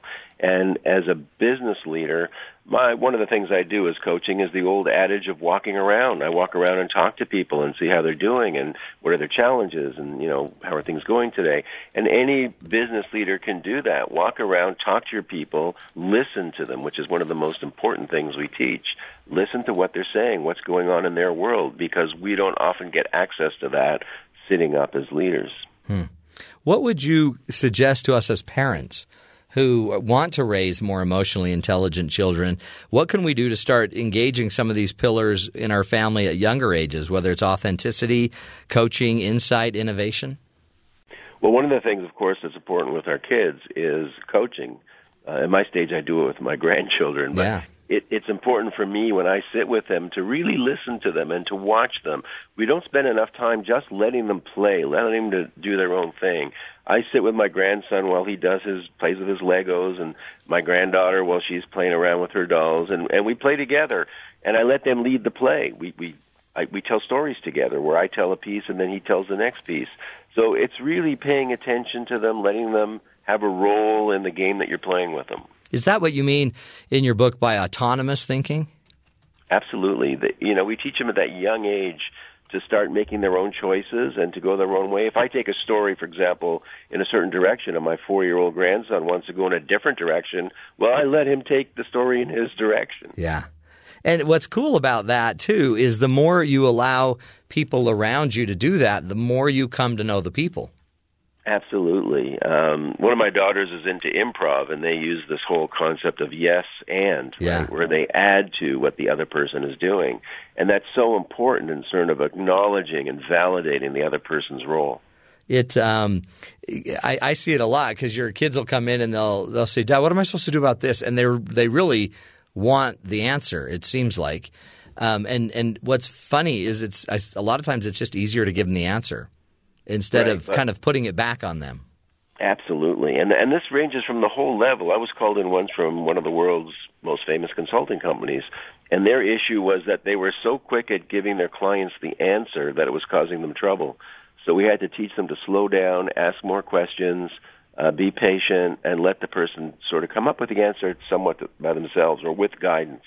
What do you do and help us through that a little bit, if you don't answer the question, do you just turn it back with another question, or how do you kind of prompt them into thinking on their own? Well, we do. We can ask the question. We can ask it a different way. We can give clues. We can say, well, what about this thing? Do you think this might work? Do you think that might work? What would happen if you worked this all the way through to the end? And we really get them to problem solve and think about it and use emotion appropriately as they do that. It's really funny, even just asking, what have you tried already? Tell me what you've already thought through. I mean, that very idea, because a lot of times with my kids, I'll ask, I don't know, where have you already looked? What have you tried to do to figure this out? And a lot of times it's nothing. That's right. It's a great starting point. I mean, it may be nothing. It may be something that they didn't try very hard at, or that it was the wrong time. But, it gives you a place to start exploring what's going on with that issue. What do you suggest, too, we do because we know risk-taking is important. We know we want we need our people to be willing to stick their neck out a little bit. What are some things that we should be doing as leaders to allow risk taking and maintain some safety for them? Well, there's different levels of that, and in our organization, we sort of take it to about the maximum level. We have an annual hackathon where people self-form teams, and they come up with ideas and ways to improve the business, come up with new products, and we give rewards to people for coming up with these, and they have to do business plans. It's a huge experience that you can put in your organization, and it's an amazing social and learning experience as well. And we found that as a way for people to actually come up and present things and take risks, and then we carry out some of the ideas that they've come forward with and see if they work. That's great. Now, do you give them time in the day to go work on it, and then do you give them a month to do an activity? Pretty much, yeah. We start off, they have a month or two to start planning. We have rules, we have guidelines, and then we have a full day of the hackathon where people are working together in teams all over the organization. The senior management acts as consultants. If they need help with the accounting group, for example, in the business plan, or the marketing group, they go to the head of marketing or the head of accounting, and they work together in these self-directed teams, and they do a Dragon's Den presentation on the end of the week on the Friday in front of the whole organization. Each team gets up and does their presentation. They have something like 6 or 7 minutes to present. How awesome is that? So that really ends up being your people kind of not doing their job of their typical job, but instead working on the business. Absolutely. They completely learn to think of the business and work on the business, do a business plan.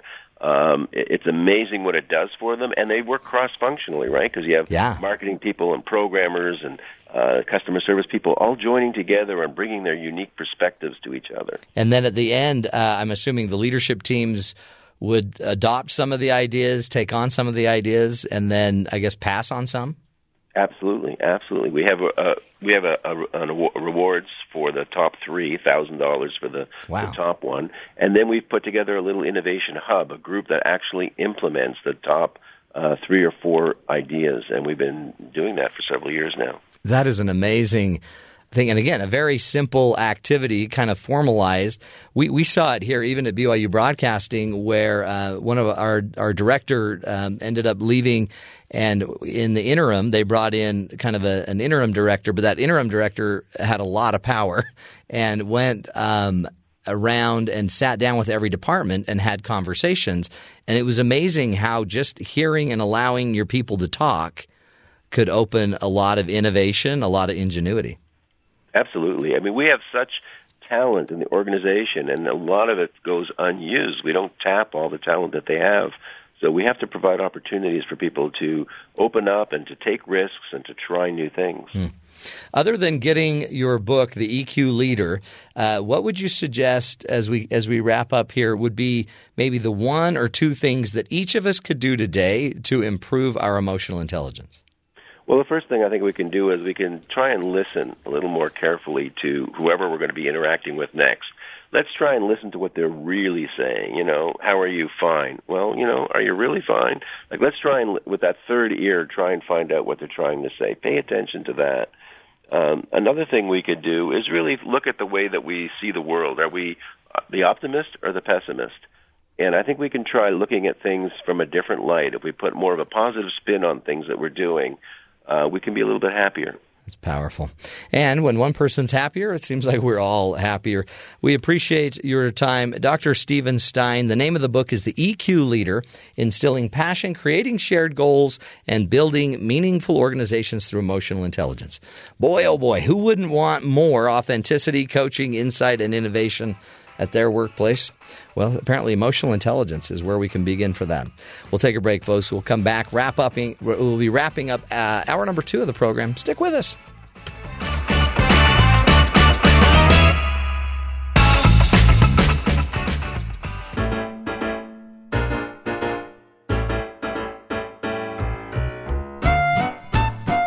Welcome back, friends, to the Matt Townsend Show. Nothing more difficult, it seems like, than losing someone you care about.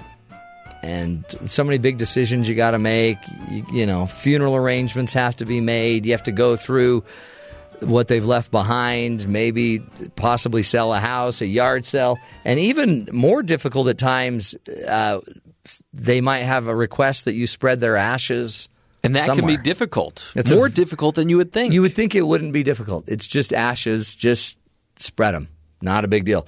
Well, there are a few things that can get in the way, though. Liz Hobson was dutifully spreading her deceased mother's ashes from a bridge in Newcastle, England, when a strong wind blew them directly back into her face.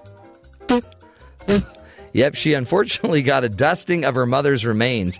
Hobson tried her best to shake the ash off as her family cracked up with laughter. Hobson's daughter Liz shared the clip on YouTube, noting that this was her grandmother's way of getting the last laugh. Don't worry, the family said. They later successfully released their grandmother's ashes in other locations important to her across England. See, that's the kind of thing that would kill in my family. If that happened, if somebody decided they wanted to be cremated and that happened at the funeral, we'd be in stitches. And in a way, it might be a nice spirit, right? The spirit of laughter, nothing better. Except when you're trying to have a somber moment of letting Nana out in the river. Although if I had lived a long, full life and that was me who had been cremated and my ashes went everywhere into somebody's face, I would love that. Yeah, maybe that's what you do, is you go to the windiest place on earth, and then you ask your enemy to release your ashes. But some people might, they just might throw the urn in the water. Anyway, so watch out for that. Just we're here to help every way we can. Also, you got to watch out for thieves. This was a really interesting, I guess, robbery spree. I don't know what we're going to call this. It was almost more like a shopping spree. An overnight theft spree in Lancaster County, Pennsylvania, ended up with an arrest of a New York man who last week, according to police, they say Joseph Bishop, 25, allegedly entered 18 unlocked vehicles, stealing various items from each. Now, you won't believe what he stole, though. From the police report, the items that were taken: one brown wallet, one gray wallet, 7 lighters, one camera, one Nikon camera, 3 packs of Tic Tacs, 2 flashlights, 1 small tape measure, 1 roll of used electrical tape, and 1 pair of headphones. So really just everything in the car. It's pretty much everything I bought at Walmart last week. An owner's manual. But it's funny, it really was kind of like a shopping spree, right? Wendy's napkins. He also got 4 USB chargers, because you could, you need a charger everywhere you go. 1 small baggie full of pens, some wet wipes, 27 CDs and DVDs, about $30 in loose change, and not to forget the doggy, 7 dog treats. Oh, so he was doing it for his dog. Well, and apparently a baby. Yeah. But it's really, and again, that's a very easy theft. And is it even, I guess that it's petty theft, right? Because all the cars were unlocked. You didn't have to break anything. And it is a tape measure. And you never know when you're going to need a tape measure. Do you know how the cops finally caught up with him? How? Oh. When you walk with those in your pocket? Tic-tac walk. Everybody knows where you are. So tacky. That little, that walk, there's nothing that is more likely to get you killed in nature than walking with a bunch of Tic Tacs in your pocket. Is it? Especially that orange flavor. See, but the orange, they don't last very long at my house because they're addictive. You just pop them. You pop them like pills. So I guess the moral of the story is lock your car, or maybe leave a shopping list, leave a little note where, hey, this is what I've got in my car. And maybe you ought to be careful what you leave in your car, because apparently you can't even leave a charger anymore. Or Tic Tacs. When my house was broken into one time before I got married, my granola bars were stolen. Really? So it was obviously a college student. Or somebody that had the munchies. Depends where you live, huh? Anyway, crazy stuff, folks. See, this is the information you don't get everywhere else. You don't hear about the shopping robbery sprees where, I'll take a little bit of everything and some dog treats to go. That's hour number 2 of the program. We'll take a break, and then we'll come back, continuing the journey to help you be the good in the world. Stick with us.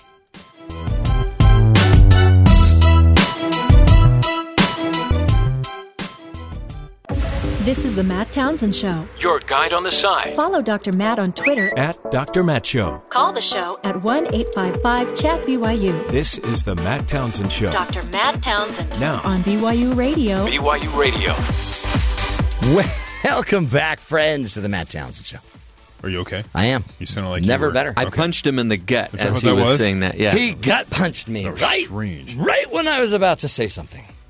Anyway, we got a great show for you. Welcome to the show. We are going to be talking about maybe blowing up a myth for you. Would you think in your cute little head, do poor people eat more junk food than wealthier people? Who is more likely to chow down on the old junk food? I've heard it discussed because there's a feeling that, the food that's less healthy for you is somehow more inexpensive. Therefore, if you're poorer, you could afford it. Yes. You know what I mean? Yeah. Like there's pizzas that are more inexpensive. There's fast food's more inexpensive. If you go through the grocery store, usually if you try to eat healthier, it seems like you're spending more. Mm-hmm. But then you read other research and it says it's even. We've had people on the show saying it's really not that much of a difference when it comes to eating healthy versus eating, boxed food. And so, but there is this idea out there that if you're poor, you're going to just eat more junk. In fact, we've had people on the show talk about the fact that in poorer neighborhoods, they don't tend to have like a grocery store. They don't have a Whole Foods market in a poor neighborhood. They tend to have just like a 7-Eleven like a or a convenience store, yeah. But one of the things we're finding out, and our researcher that will be talking to us in just a few moments about this is going to blow up the myth quite a bit. Because junk food is expensive. The average trip to, a fast food restaurant is about $8. The average? Mm-hmm. So that would be for a family that only makes $16,000 a year. Can they afford $44 worth of food at fast food restaurants? And the reality is they can't. So you'll be amazed who actually is eating more of the junk food. It's probably not the poor people. Really? Huh. According to our next guest. It's pretty much everybody. The rich are eating just as much as the poor, but the poor are eating significantly less than the middle class and the wealthy. Okay, but you got to admit, the poor cannot really afford to buy anything at Whole Foods. Well, few of the wealthy can. Well, yeah, I think there's very few on this earth that can really afford it. Because so many of us are living paycheck to paycheck. But in the end, it might be the poor would go instead and buy a loaf of bread and peanut butter, and that would be their lunch. Not such junk food. That's a staple. Those are peanuts. That was my breakfast. So we'll get to that interesting topic. I was like, that was very specific. That was very specific. That's because I just had that this morning.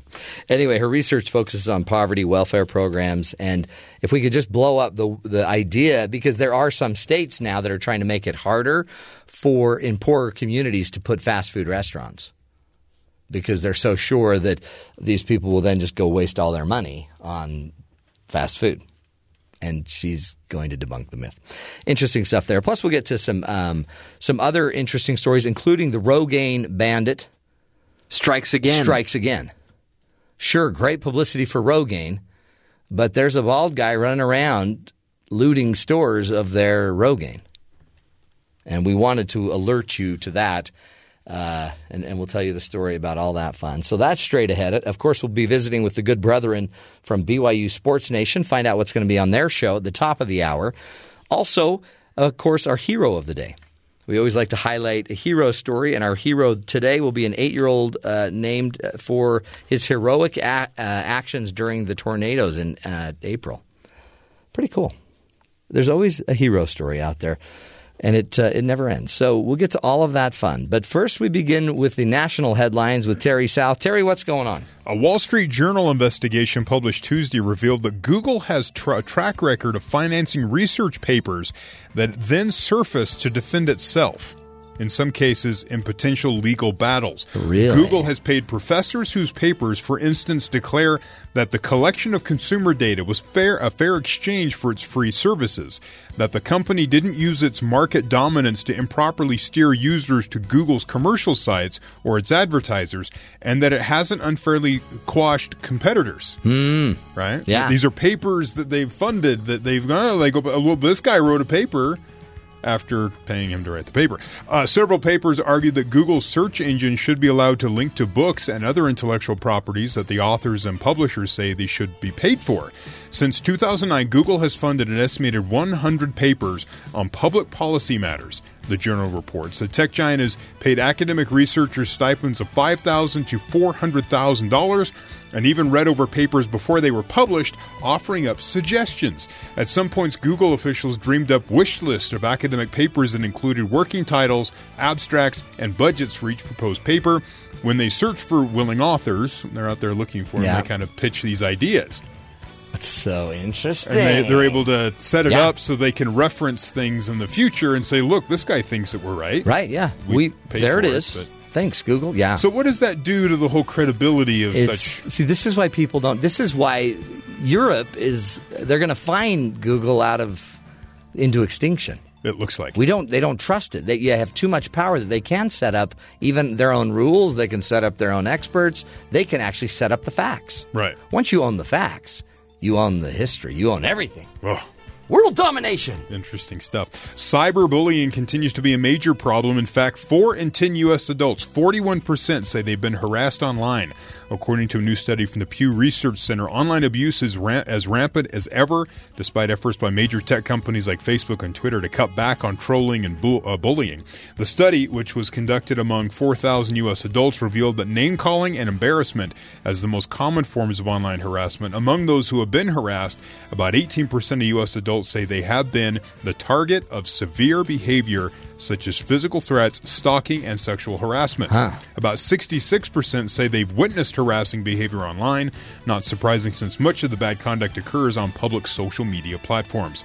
Many survey respondents cited damaging effects as a result of harassment, including mental and emotional distress. More than a quarter of U.S. adults have decided not to post something online after seeing others being harassed. Excellent. Interesting. So interesting stuff as you're trying to figure out harassment. Are the steps being taken? Are they having any effect? It may not be helping at all. Yeah. The newest list of the most stolen cars in America. Oh, boy. Any guesses? It's called the Hot Wheels report. Well, I would say Honda Accords, which tend to be always on that list. That's number one. Okay, so the Honda Accord, I would go with 50,000 of those were stolen. See, you got to love that if you're Honda. In 2016. I mean, if your car is the most stolen car, then you could see how they wouldn't like it, too, at the same time. Well, but people keep buying them, and then they're stolen, and then they need to be replaced. Right. And it's just all good for business.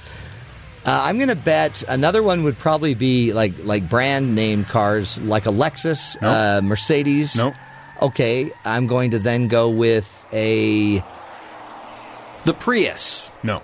Nobody wants a Prius. A Tesla. No. Okay. So it's not going to be based on income or okay. How about like a Nissan Maxima? No. How about a Volkswagen Passat? No. The Edsel? No. How about the horse and carriage? No. The town and country? No, not the town and country. A minivan. Minivans. Honda Accord, number one. Yeah. Honda Civic of number course, two. Yeah. They had 49,000. Oh, Honda. So 50,000 Honda Accords, 49,000 Honda Civics. Ford pickup, full size. Okay. Number 3, 32,000. Chevy pickup, full size. Really? 31. And a Toyota Camry, 16,000, number 5. So Toyota. Yeah, be careful. So I own a Toyota Camry. Be careful. Honda has cornered the hot car market. I just want to go make sure it's still there. No, it's there. I saw it. Okay. We're okay here. It's Provo. Yours isn't a Camry. It's a Solara. It's a Camry Solara. It's a beautiful car. By the way, your car is always clean. How do you do that? I think it's just the paint color. Yeah. Because it's really not clean, but it always looks clean. Terry's car looks filthy. Always, because it's dark. My car looks filthy. Well, I wash it. It's good for about 6 hours. Then you're like, I drove to work covered in bugs. Interesting. Okay. Surprisingly, it says it's not the most recent models that get lifted. thieves prefer older pre-smart key production models. Yeah, and then you just stick that screwdriver in. Yeah. So the most popular is the 1998 Honda Civic. Really? Yeah. That was 1 year before my old car. Because it doesn't have any of the anti-theft smart, it's just a key, so you just pop the lock and go. By the way, they're great cars. And if you're going to steal a car, you want it to be a dependable car. Right. I had That's a why. 93 Honda Accord. Emphasis on the had. Until someone stole it? No, I sold it. Okay. And finally, in Los Angeles, there's a new dessert. What? That is causing some stir, if you will. Ice cream stuffed donuts. Now, what's the problem? There's no problem. It's just causing, excitement. So they're wanting to talk I'm about excited. it.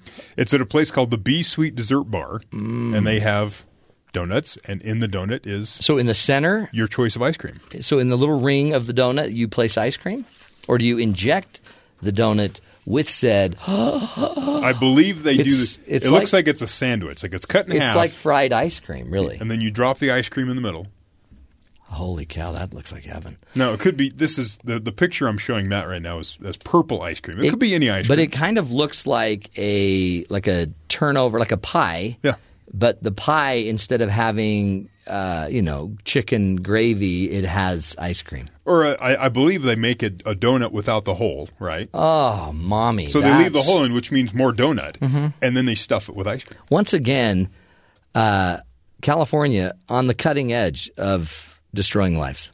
Now, apparently online you can find recipes for this, but I mean, what's the recipe? A donut, you cut it in half. No, but that looks like probably like blueberry ice cream or something. They have some organic, so it's like a pie. It tastes like blueberry pie. Non-GMO. So they have Hollywood. Cage-free.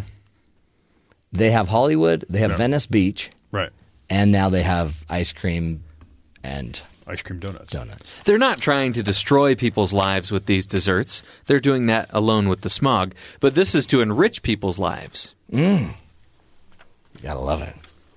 Man, I'm going to California. Where is that? Hollywood? Where'd you say? Los Angeles, it says. Los Angeles. Yeah. That's like half of California. Totally. You ask somebody where they're from. Oh, I'm from L.A. Oh, yeah. Where are you really from? Oh, San Diego. The greater San Diego area. Hey, is it time to take a sick day for mental health? Yes. Wow, that was easy. Okay, moving right no on. problem. Next. Apparently, it might be smart for you every once in a while to take your vacation and don't just save it all up for a rainy day, but instead maybe take a couple hours off, a couple hours here, a couple hours there, and because it helps. It improves it decreases your anxiety, it decreases your depression, and it might even help just as much as medication. My Why wife does not? that. My wife will take a half day, just come home, hang out with the kids. It's such a good idea. Yeah. But the problem is, if I went home early, I would never be able to nap like I do here at work. Right. Because my house is just crazy. You have a controlled situation at work. You can shut the door. You can't nap in your Tesla? I don't have a Tesla. No. That's what you're dreaming about, though, My new when car. you're napping. That's so true. My new car will be a Tesla. Please don't rip it off. But I'm not going to think about it because I made a mistake. I'm not going to say I made a mistake, but I overthought my last car. So just a little advice to everybody. Take a sick day. I felt like you underthought your last car. Oh, no. Because you never talked about that model of car and then all of a sudden rolled in on a Monday saying, hey, about this car. I did. It was a big mistake. Okay. It was an impulse You buy. didn't underthink it because when you weren't napping at work, you were surfing on the web for that. I spent 3 years looking for the car, and then I spent 2 years having looked at every car of one type. Right. And then I bought a car I had never looked at. Because I purchased a car, ran up a ton of miles on said car, and then I finally got a car. Yeah. But you know why? I was like, It's wow. because I never took a mental health day. Right. If you took that mental health day. And because I had my gallbladder sucking at least 20% of my energy out of me. No, it's more than that. Well, don't be rude. Sorry. You don't even know my gallbladder. That was insensitive. That's okay. We'll be fine. We'll take a break. When we come back, folks, we will be talking junk food. Is it really that poor people eat more junk food than wealthier Americans? Or is that just a myth? And now are communities and governments fighting against the poor because of that myth? Stick with us. This is the Matt Townsend Show, giving you the insight you need to live a healthier life.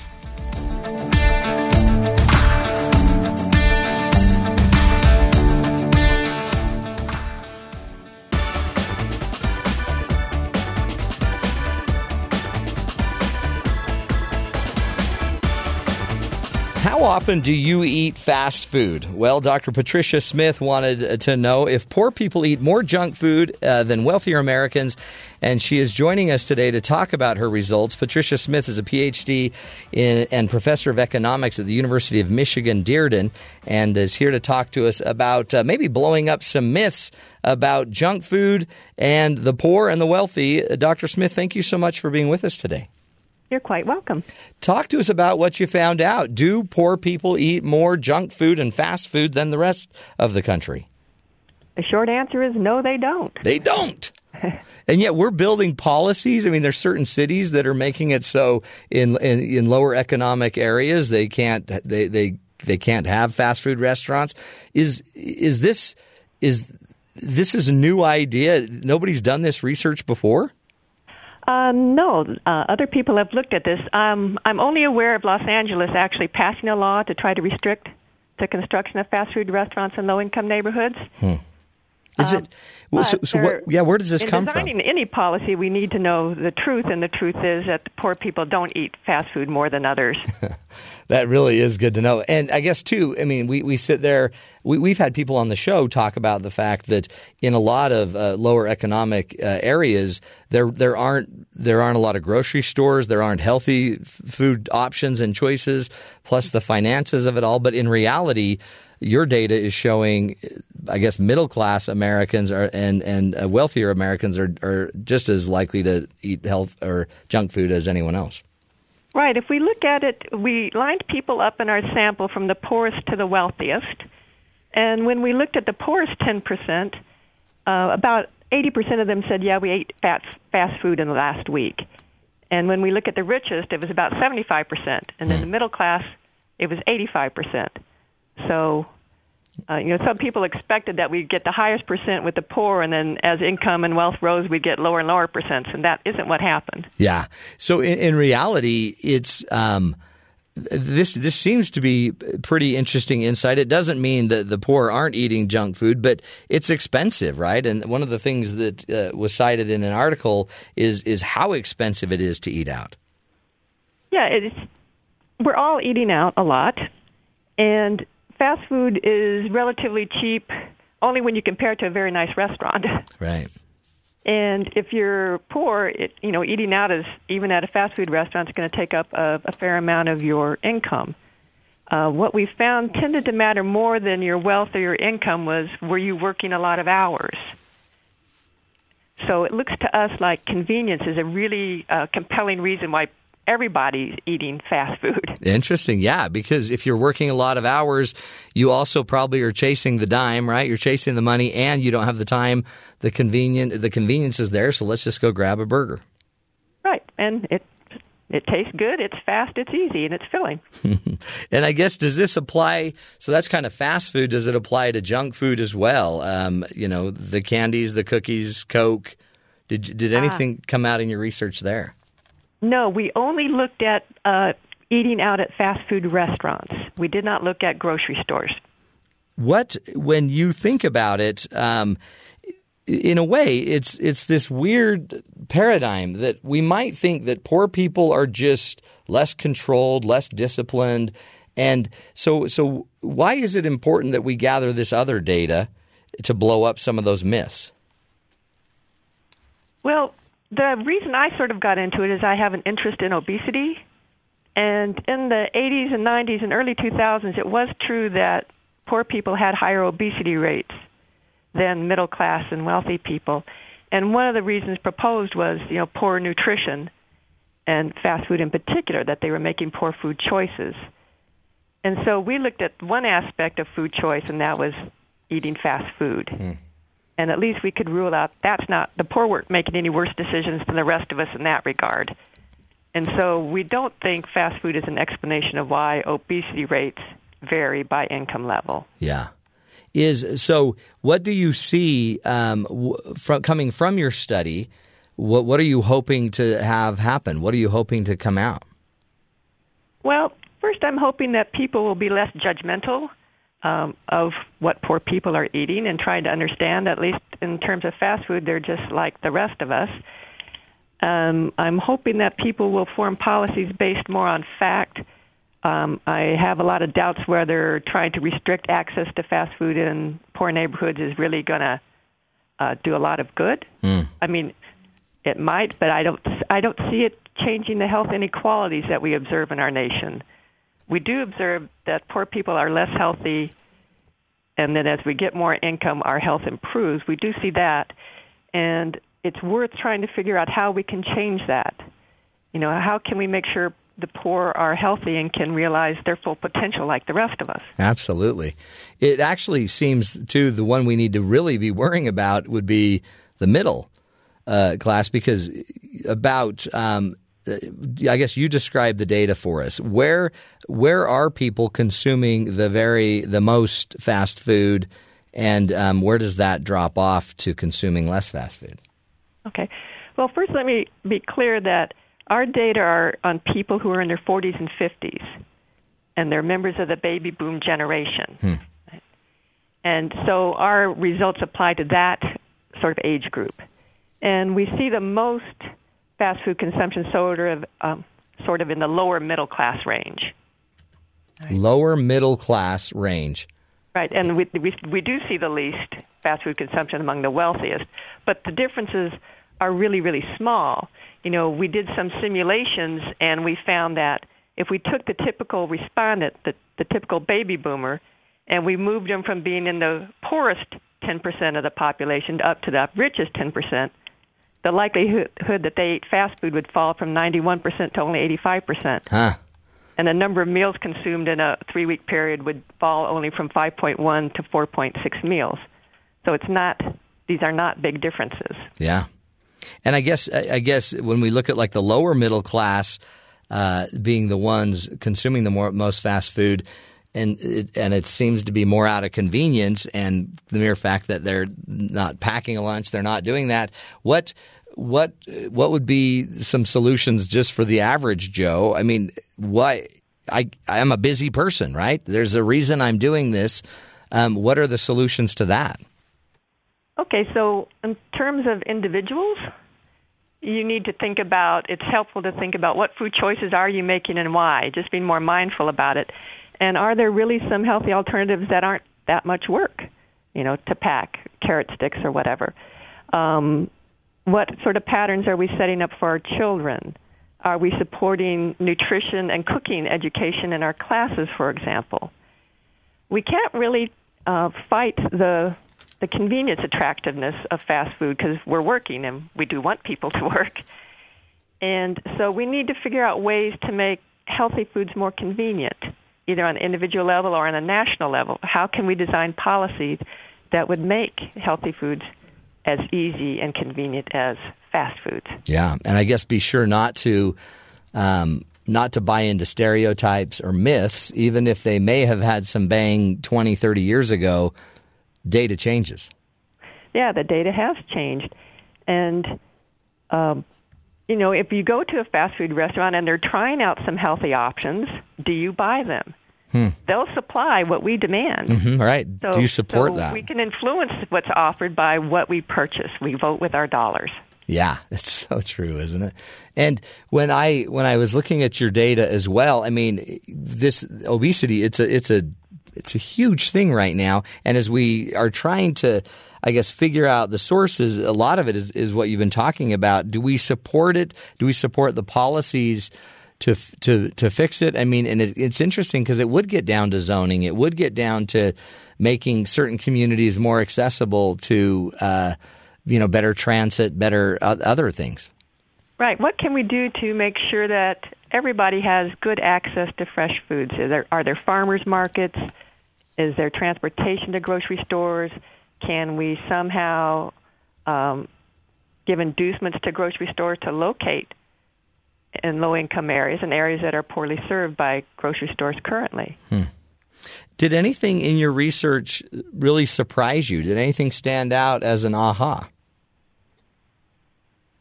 I was surprised by how little difference income and wealth made. I thought we'd see a bigger difference. And I was also surprised that we looked at both income and wealth, which is what other studies hadn't done. Most previous studies only looked at income, which is, your monthly paycheck rolling in. Yeah. And we were also, with this data, to look at wealth, which is the accumulation of all your assets, property, etc. And with wealth, the sort of stereotype held up. There was some decline in fast food consumption as we moved into wealthier groups. But in income, it was the opposite. As we went from poor to middle class, fast food consumption rose a little bit. It's interesting. So I was kind of surprised by that difference in those two measures of socioeconomic status. Yeah, you'd almost think, having some money stored away and put away might make it so you're more inclined to go out and eat out more, but that may not always be the case. It might be fast food as a marker of social status. I'd be interested in talking to some of the sociologists and anthropologists about this. Yeah. And it's interesting. And then, certain brands might even become even a bigger part of your socioeconomic status as well. It was also interesting to me that one reason why some of maybe the lower economic strata may not be eating out as much is I didn't realize the average fast food meal was about $8 a meal. Yeah, if you have a complete meal, combo. Right, a combination, a drink, a main dish, a side like fries, it can add up on average, yeah. Yeah. And then, is it too, fast food, it seems like different. Some of the sit-down restaurants, the portion sizes end up being so big, you're always taking more home, so you feel like you're maybe getting a bang for your buck. I could see how that would lead to obesity. But an $8 meal, and not necessarily a huge meal, but not necessarily healthy either. So do you think there is a correlation then, just because of the cheapness, the convenience of the food, that it is one of the big drivers for the obesity crisis? There's quite a few studies that show a consistent association between frequent fast food consumption and weight. And so fast food is one of the contributors. It's one of those problems that has many causes. Yeah. And fast food is one of the many. Yeah. It's real, isn't it? Anything else, Patricia, before we wrap up? Like, what would you say to the rest of us, I guess, about taking on the obesity crisis in our own life, in our own world? Being more mindful of what you eat and how you teach your children to eat, and physical activity is also part of the issue as well. Yeah. Are we getting, it's the same old story that people have been told for ages.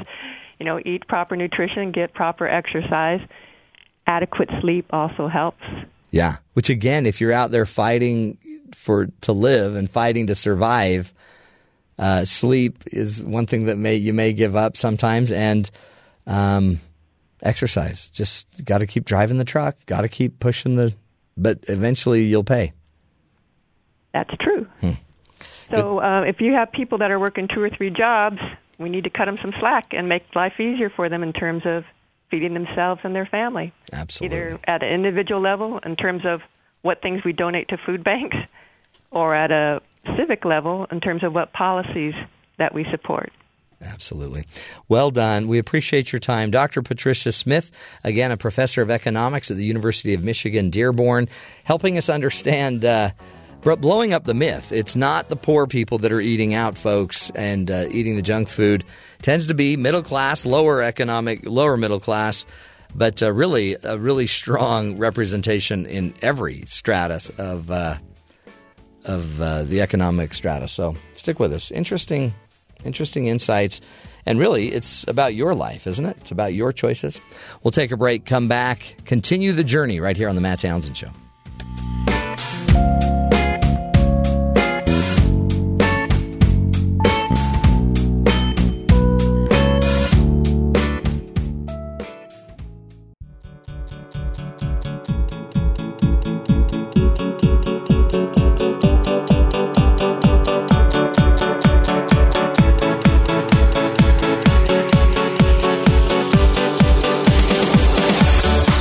Welcome back. As we've been talking about junk food, Terry found a pretty interesting little research, I guess, on... It's in Australia. Junk. And they're concerned about how food that is unhealthy is marketed to kids. Yeah. They did a survey of 186 packaged foods using cartoons to attract kids, and they found that half are classified as unhealthy because they contain either too much sugar, fat, or salt. Okay, really? So half of them? Half of them with a cartoon character on it are too high in fat, sugar, or salt. Wow. So use a cartoon, bank on the fact that half of them your kids shouldn't be eating. So now there are calls in this area of Australia for cartoon characters to be removed from junk food packaging. So you think of the cereal aisle, right? You got cartoon characters. They're all like waist high, of course, because they want them right in the kid's face. But all those cartoon characters on all those products, they've created marketing schemes, and some of them are like years and years old, and Australia wants them taken away. And they have some of the cereals that we sell here in the U.S. in Australia. And so it's like Toucan Sam, you're gone. Gone. Right? The Trix Rabbit, nope, can't have you. You know, it's like I don't think they're going to do that, but that's what they want to do, or some groups are calling for. So instead, though, what would these companies put on the label? I don't know. It would probably be whatever would be on the adult equivalent, which is like the cereal or I was as we were just talking. 90% of kids' snack bars, 90% or 26 out of the 30 products were deemed unhealthy. Yeah, you can't. Sorry. So you can't have the cartoon character. So on a snack bar, you'd have like what, like a mountain scene or some sort of nature type thing. What was it's that? Healthy, right? Who was that actor that had the mustache that always did the brand commercials? Oh, Wilford Brimley. Yeah, so you'd have to have like Wilford Brimley on your kid's snack bar. I don't think it's going to sell. So I don't know, but just there's that concern, and I see some of that where. The whole reason my child wants a specific product is because that has a cartoon Spider-Man. character. Or right now he's really into his Minions fruit snacks. Really? But see, you wonder if the Minions fruit snacks – aren't those fruit snacks, by the way, made up of chopped Minions? No, they're just sugar like everything else. But so maybe there needs to be like a deal where they have to hit a certain threshold before they can then use the image of a Minion. Or the word fruit. A minimum daily allowance. Yeah. Like maybe your fruit snack would have to include a fruit. Of some kind. Not just be in the shape of, which is how... Or the color of. Yeah. And so my wife, she bought them because Minions was on the box. Right. But the ones we normally get just have fruit on the box. And my son was like, no, this is better. They have and the whole reason is that marketing. But man, have you ever tasted the Wilford Brimley wafers? Oh, No. they're to die for. So I think those boxes, instead of saying made from real fruit, I think it says inspired by real fruit. Yeah. As almost seen in nature. We thought of fruit. Well, we made this up. Yeah. Based on a real fruit. It's an interesting thing. 50% are really unhealthy because of salt, sugar, or fat. And fat. Well, I guess we knew that. Well, I mean, yeah, but I mean, now we have numbers. Well, now at what least they'll Australia do, does. they'll just have to make up their own iconic image. Yeah. Like Trix. But you can't use a cartoon. For kids. Yeah, but you can't use a cartoon. Yeah, but Trix is, you can't use a caricature? Yeah. Even if it's, I was thinking you couldn't use like a pop culture cartoon. No, any like the Trix Rabbit is just a marketing. You'd have to actually have a real rabbit. Or something of that nature. So they'd have to change all this marketing and packaging. Good. But would it feed our kids healthier? Not necessarily, because you're buying your kid sugar, right? I mean, you as a parent, this is another situation where it's like the problem isn't the box. The problem is the parent buying the sugar. You're blaming the parents for their child they're responsible obesity? for the kid, right? Yeah. Now I bet you're going to tell us that Honey Bunches of Oats is not healthy for you. Probably not. But there are oats in it, and there are bunches of them. And bunches of honey and other sugar and stuff. But that's really the thing is we're pushing responsibility off on this company who's just trying to sell a product. Granted, they're manipulating your child. Well, and they are the spawn of darkness. But you're the parent who buys the product. See, that's what our previous guest was saying. Vote with your pocketbook. Yeah. I thought it was vote with your mouth. Well. Wasn't that it? I think it was vote with your... Oh, okay. Because at some point, I guess, we can always blame the parents. Yeah.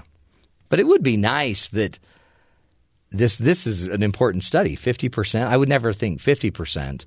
I mean, I could see like 30%, 20%. Right. But 50% are bad for your health.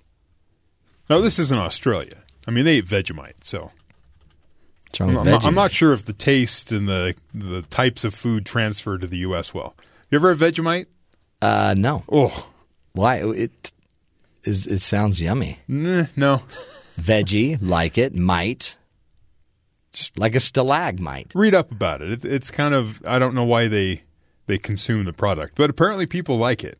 Yeah. No. Would you rather have Vegemite or Vegetite?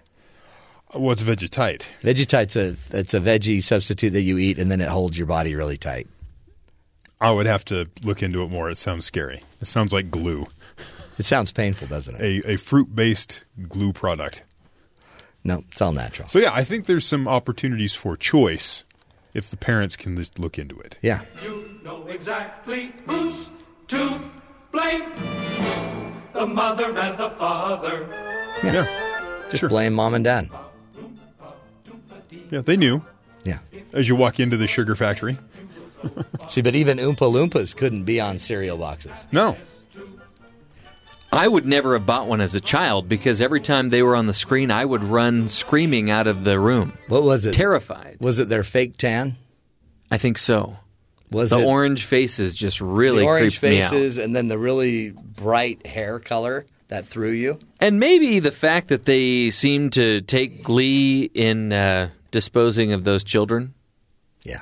Or maybe that was Gene Wilder. He did take glee. May he rest in peace. Stop, don't, come back. And by the way, boy. Yeah. To finish off the story, the Australian Food and Grocery Council says parents also have control over what they feed their children. Yeah. You'd hope so. Well, yeah, but... You don't know my kids. People like to go ahead and legislate things more than just true. take responsibility. It's a good point. So. Thank you. A little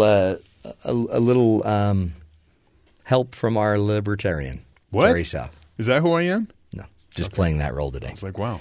We'll take a break. When we come back, our good brethren from BYU Sports Nation, they'll be up telling us what's coming on their show in just a few minutes. Stick with us.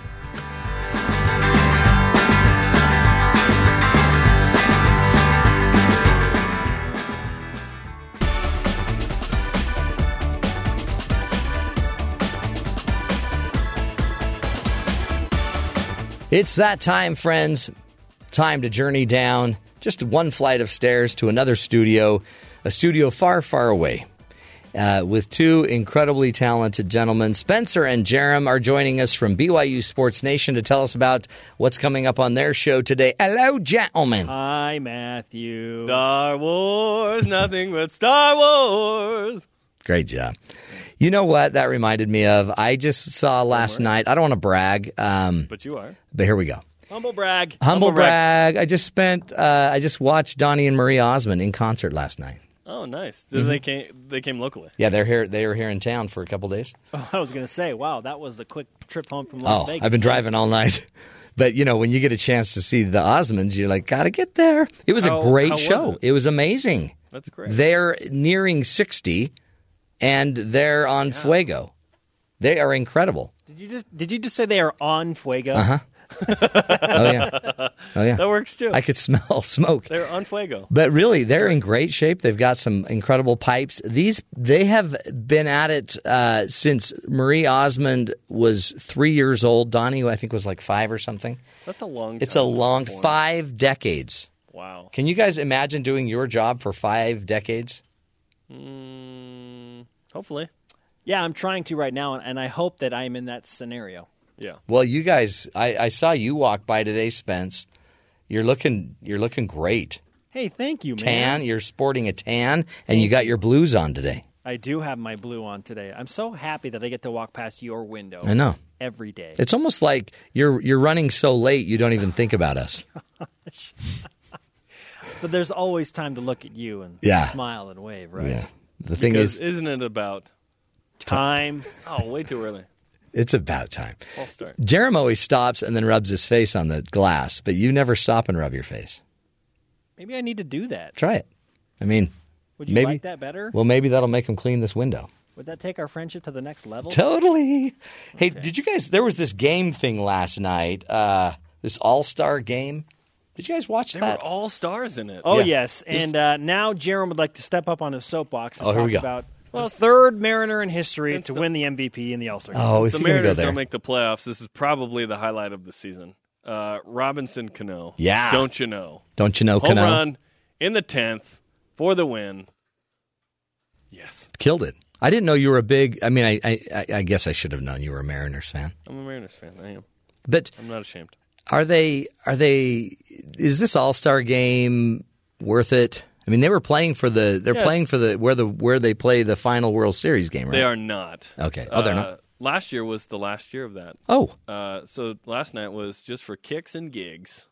Kicks and giggles. Which I actually prefer in Yeah, baseball. it was still intense. It was. It was a fun, intense game. You want it to be fun. Like, it's an exhibition. Mm-hmm. It mattereth not, you know? Ooh. So it was fun. The NBA All-Star Game is fun, but not really. They don't play defense, dunks and threes, and it's like 140 to 138. Yeah, I didn't see one dunk. Yeah. In this MLB game. The Pro Bowl in football is terrible because no one wants to get hurt. Right. It's a good All-Star game. Yeah. Now, so I think that MLS does it the best.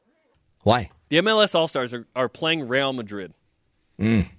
That's a fun matchup. That's a super fun. The best from the league versus maybe the best team in the world. How would baseball do that, though? It doesn't translate the same way. But wouldn't it be fun if basketball, it was like foreigners versus Americans or something?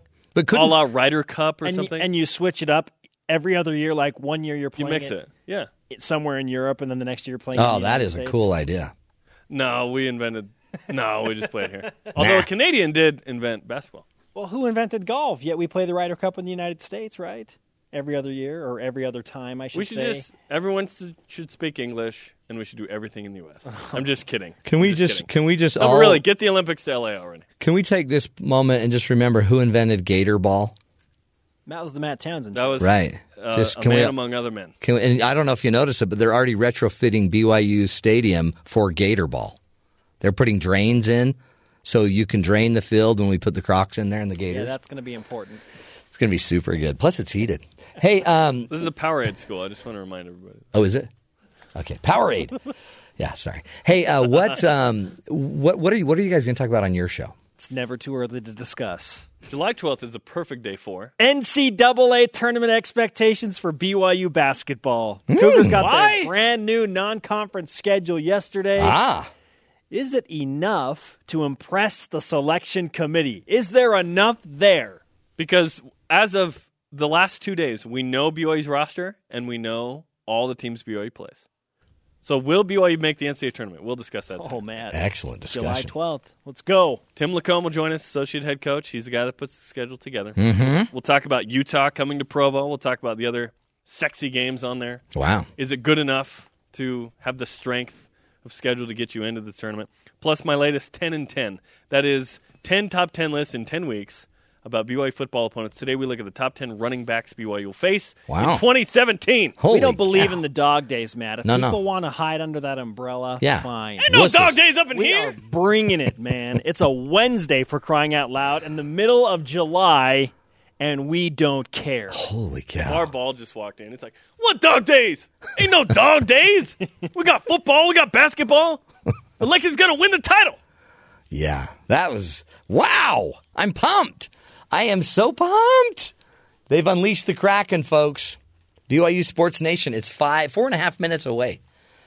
Boy, they are pumped up, I tell you. It's hard. It's hard to get that excited in the dog days of summer, but they don't have it here at BYU. Okay, you're not going to want to miss it. Hey, we've been leading with this story. It's an important one. If you live in Dearborn, Michigan, really, you gotta pay attention to this one, okay? Police in suburban Detroit are no longer, they're on the search for a man, okay? But they're not looking everywhere. They are going to now skip barbershops because the man they're looking for is responsible for stealing hair growth product. The guy is bald. Dearborn police have security video of the bald man stealing Rogaine from Walgreens stores on June 22nd. Investigators say the man put 7 boxes of Rogaine in a bag and then he dashed.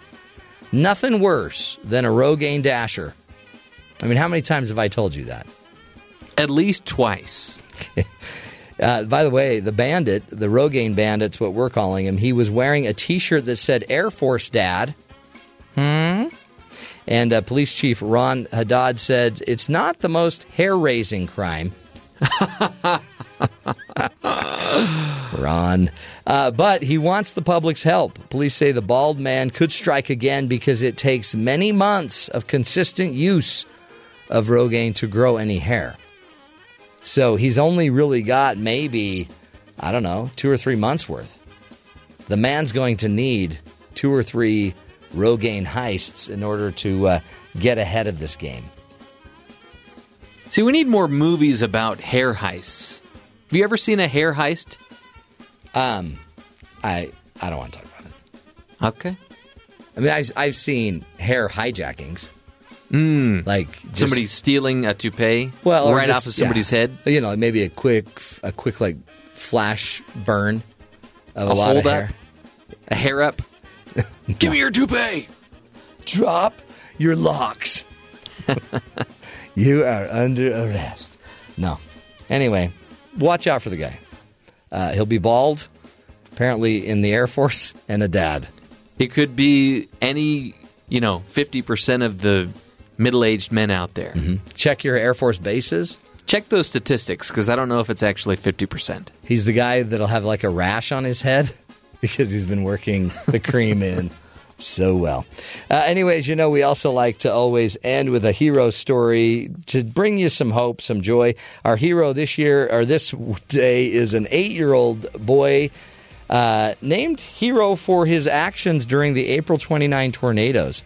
A few weeks ago, 8-year-old boy was named to East Texas Hero because of his exercising his incredible will and courage.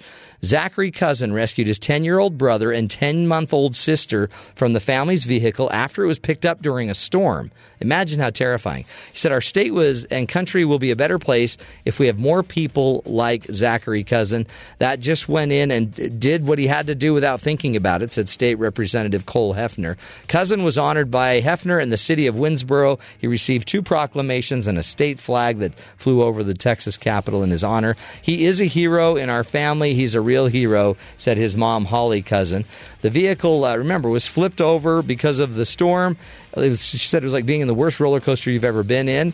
And Zachary was able to get out and then get his 10-year-old brother out, 10-month-old sister out, saved him.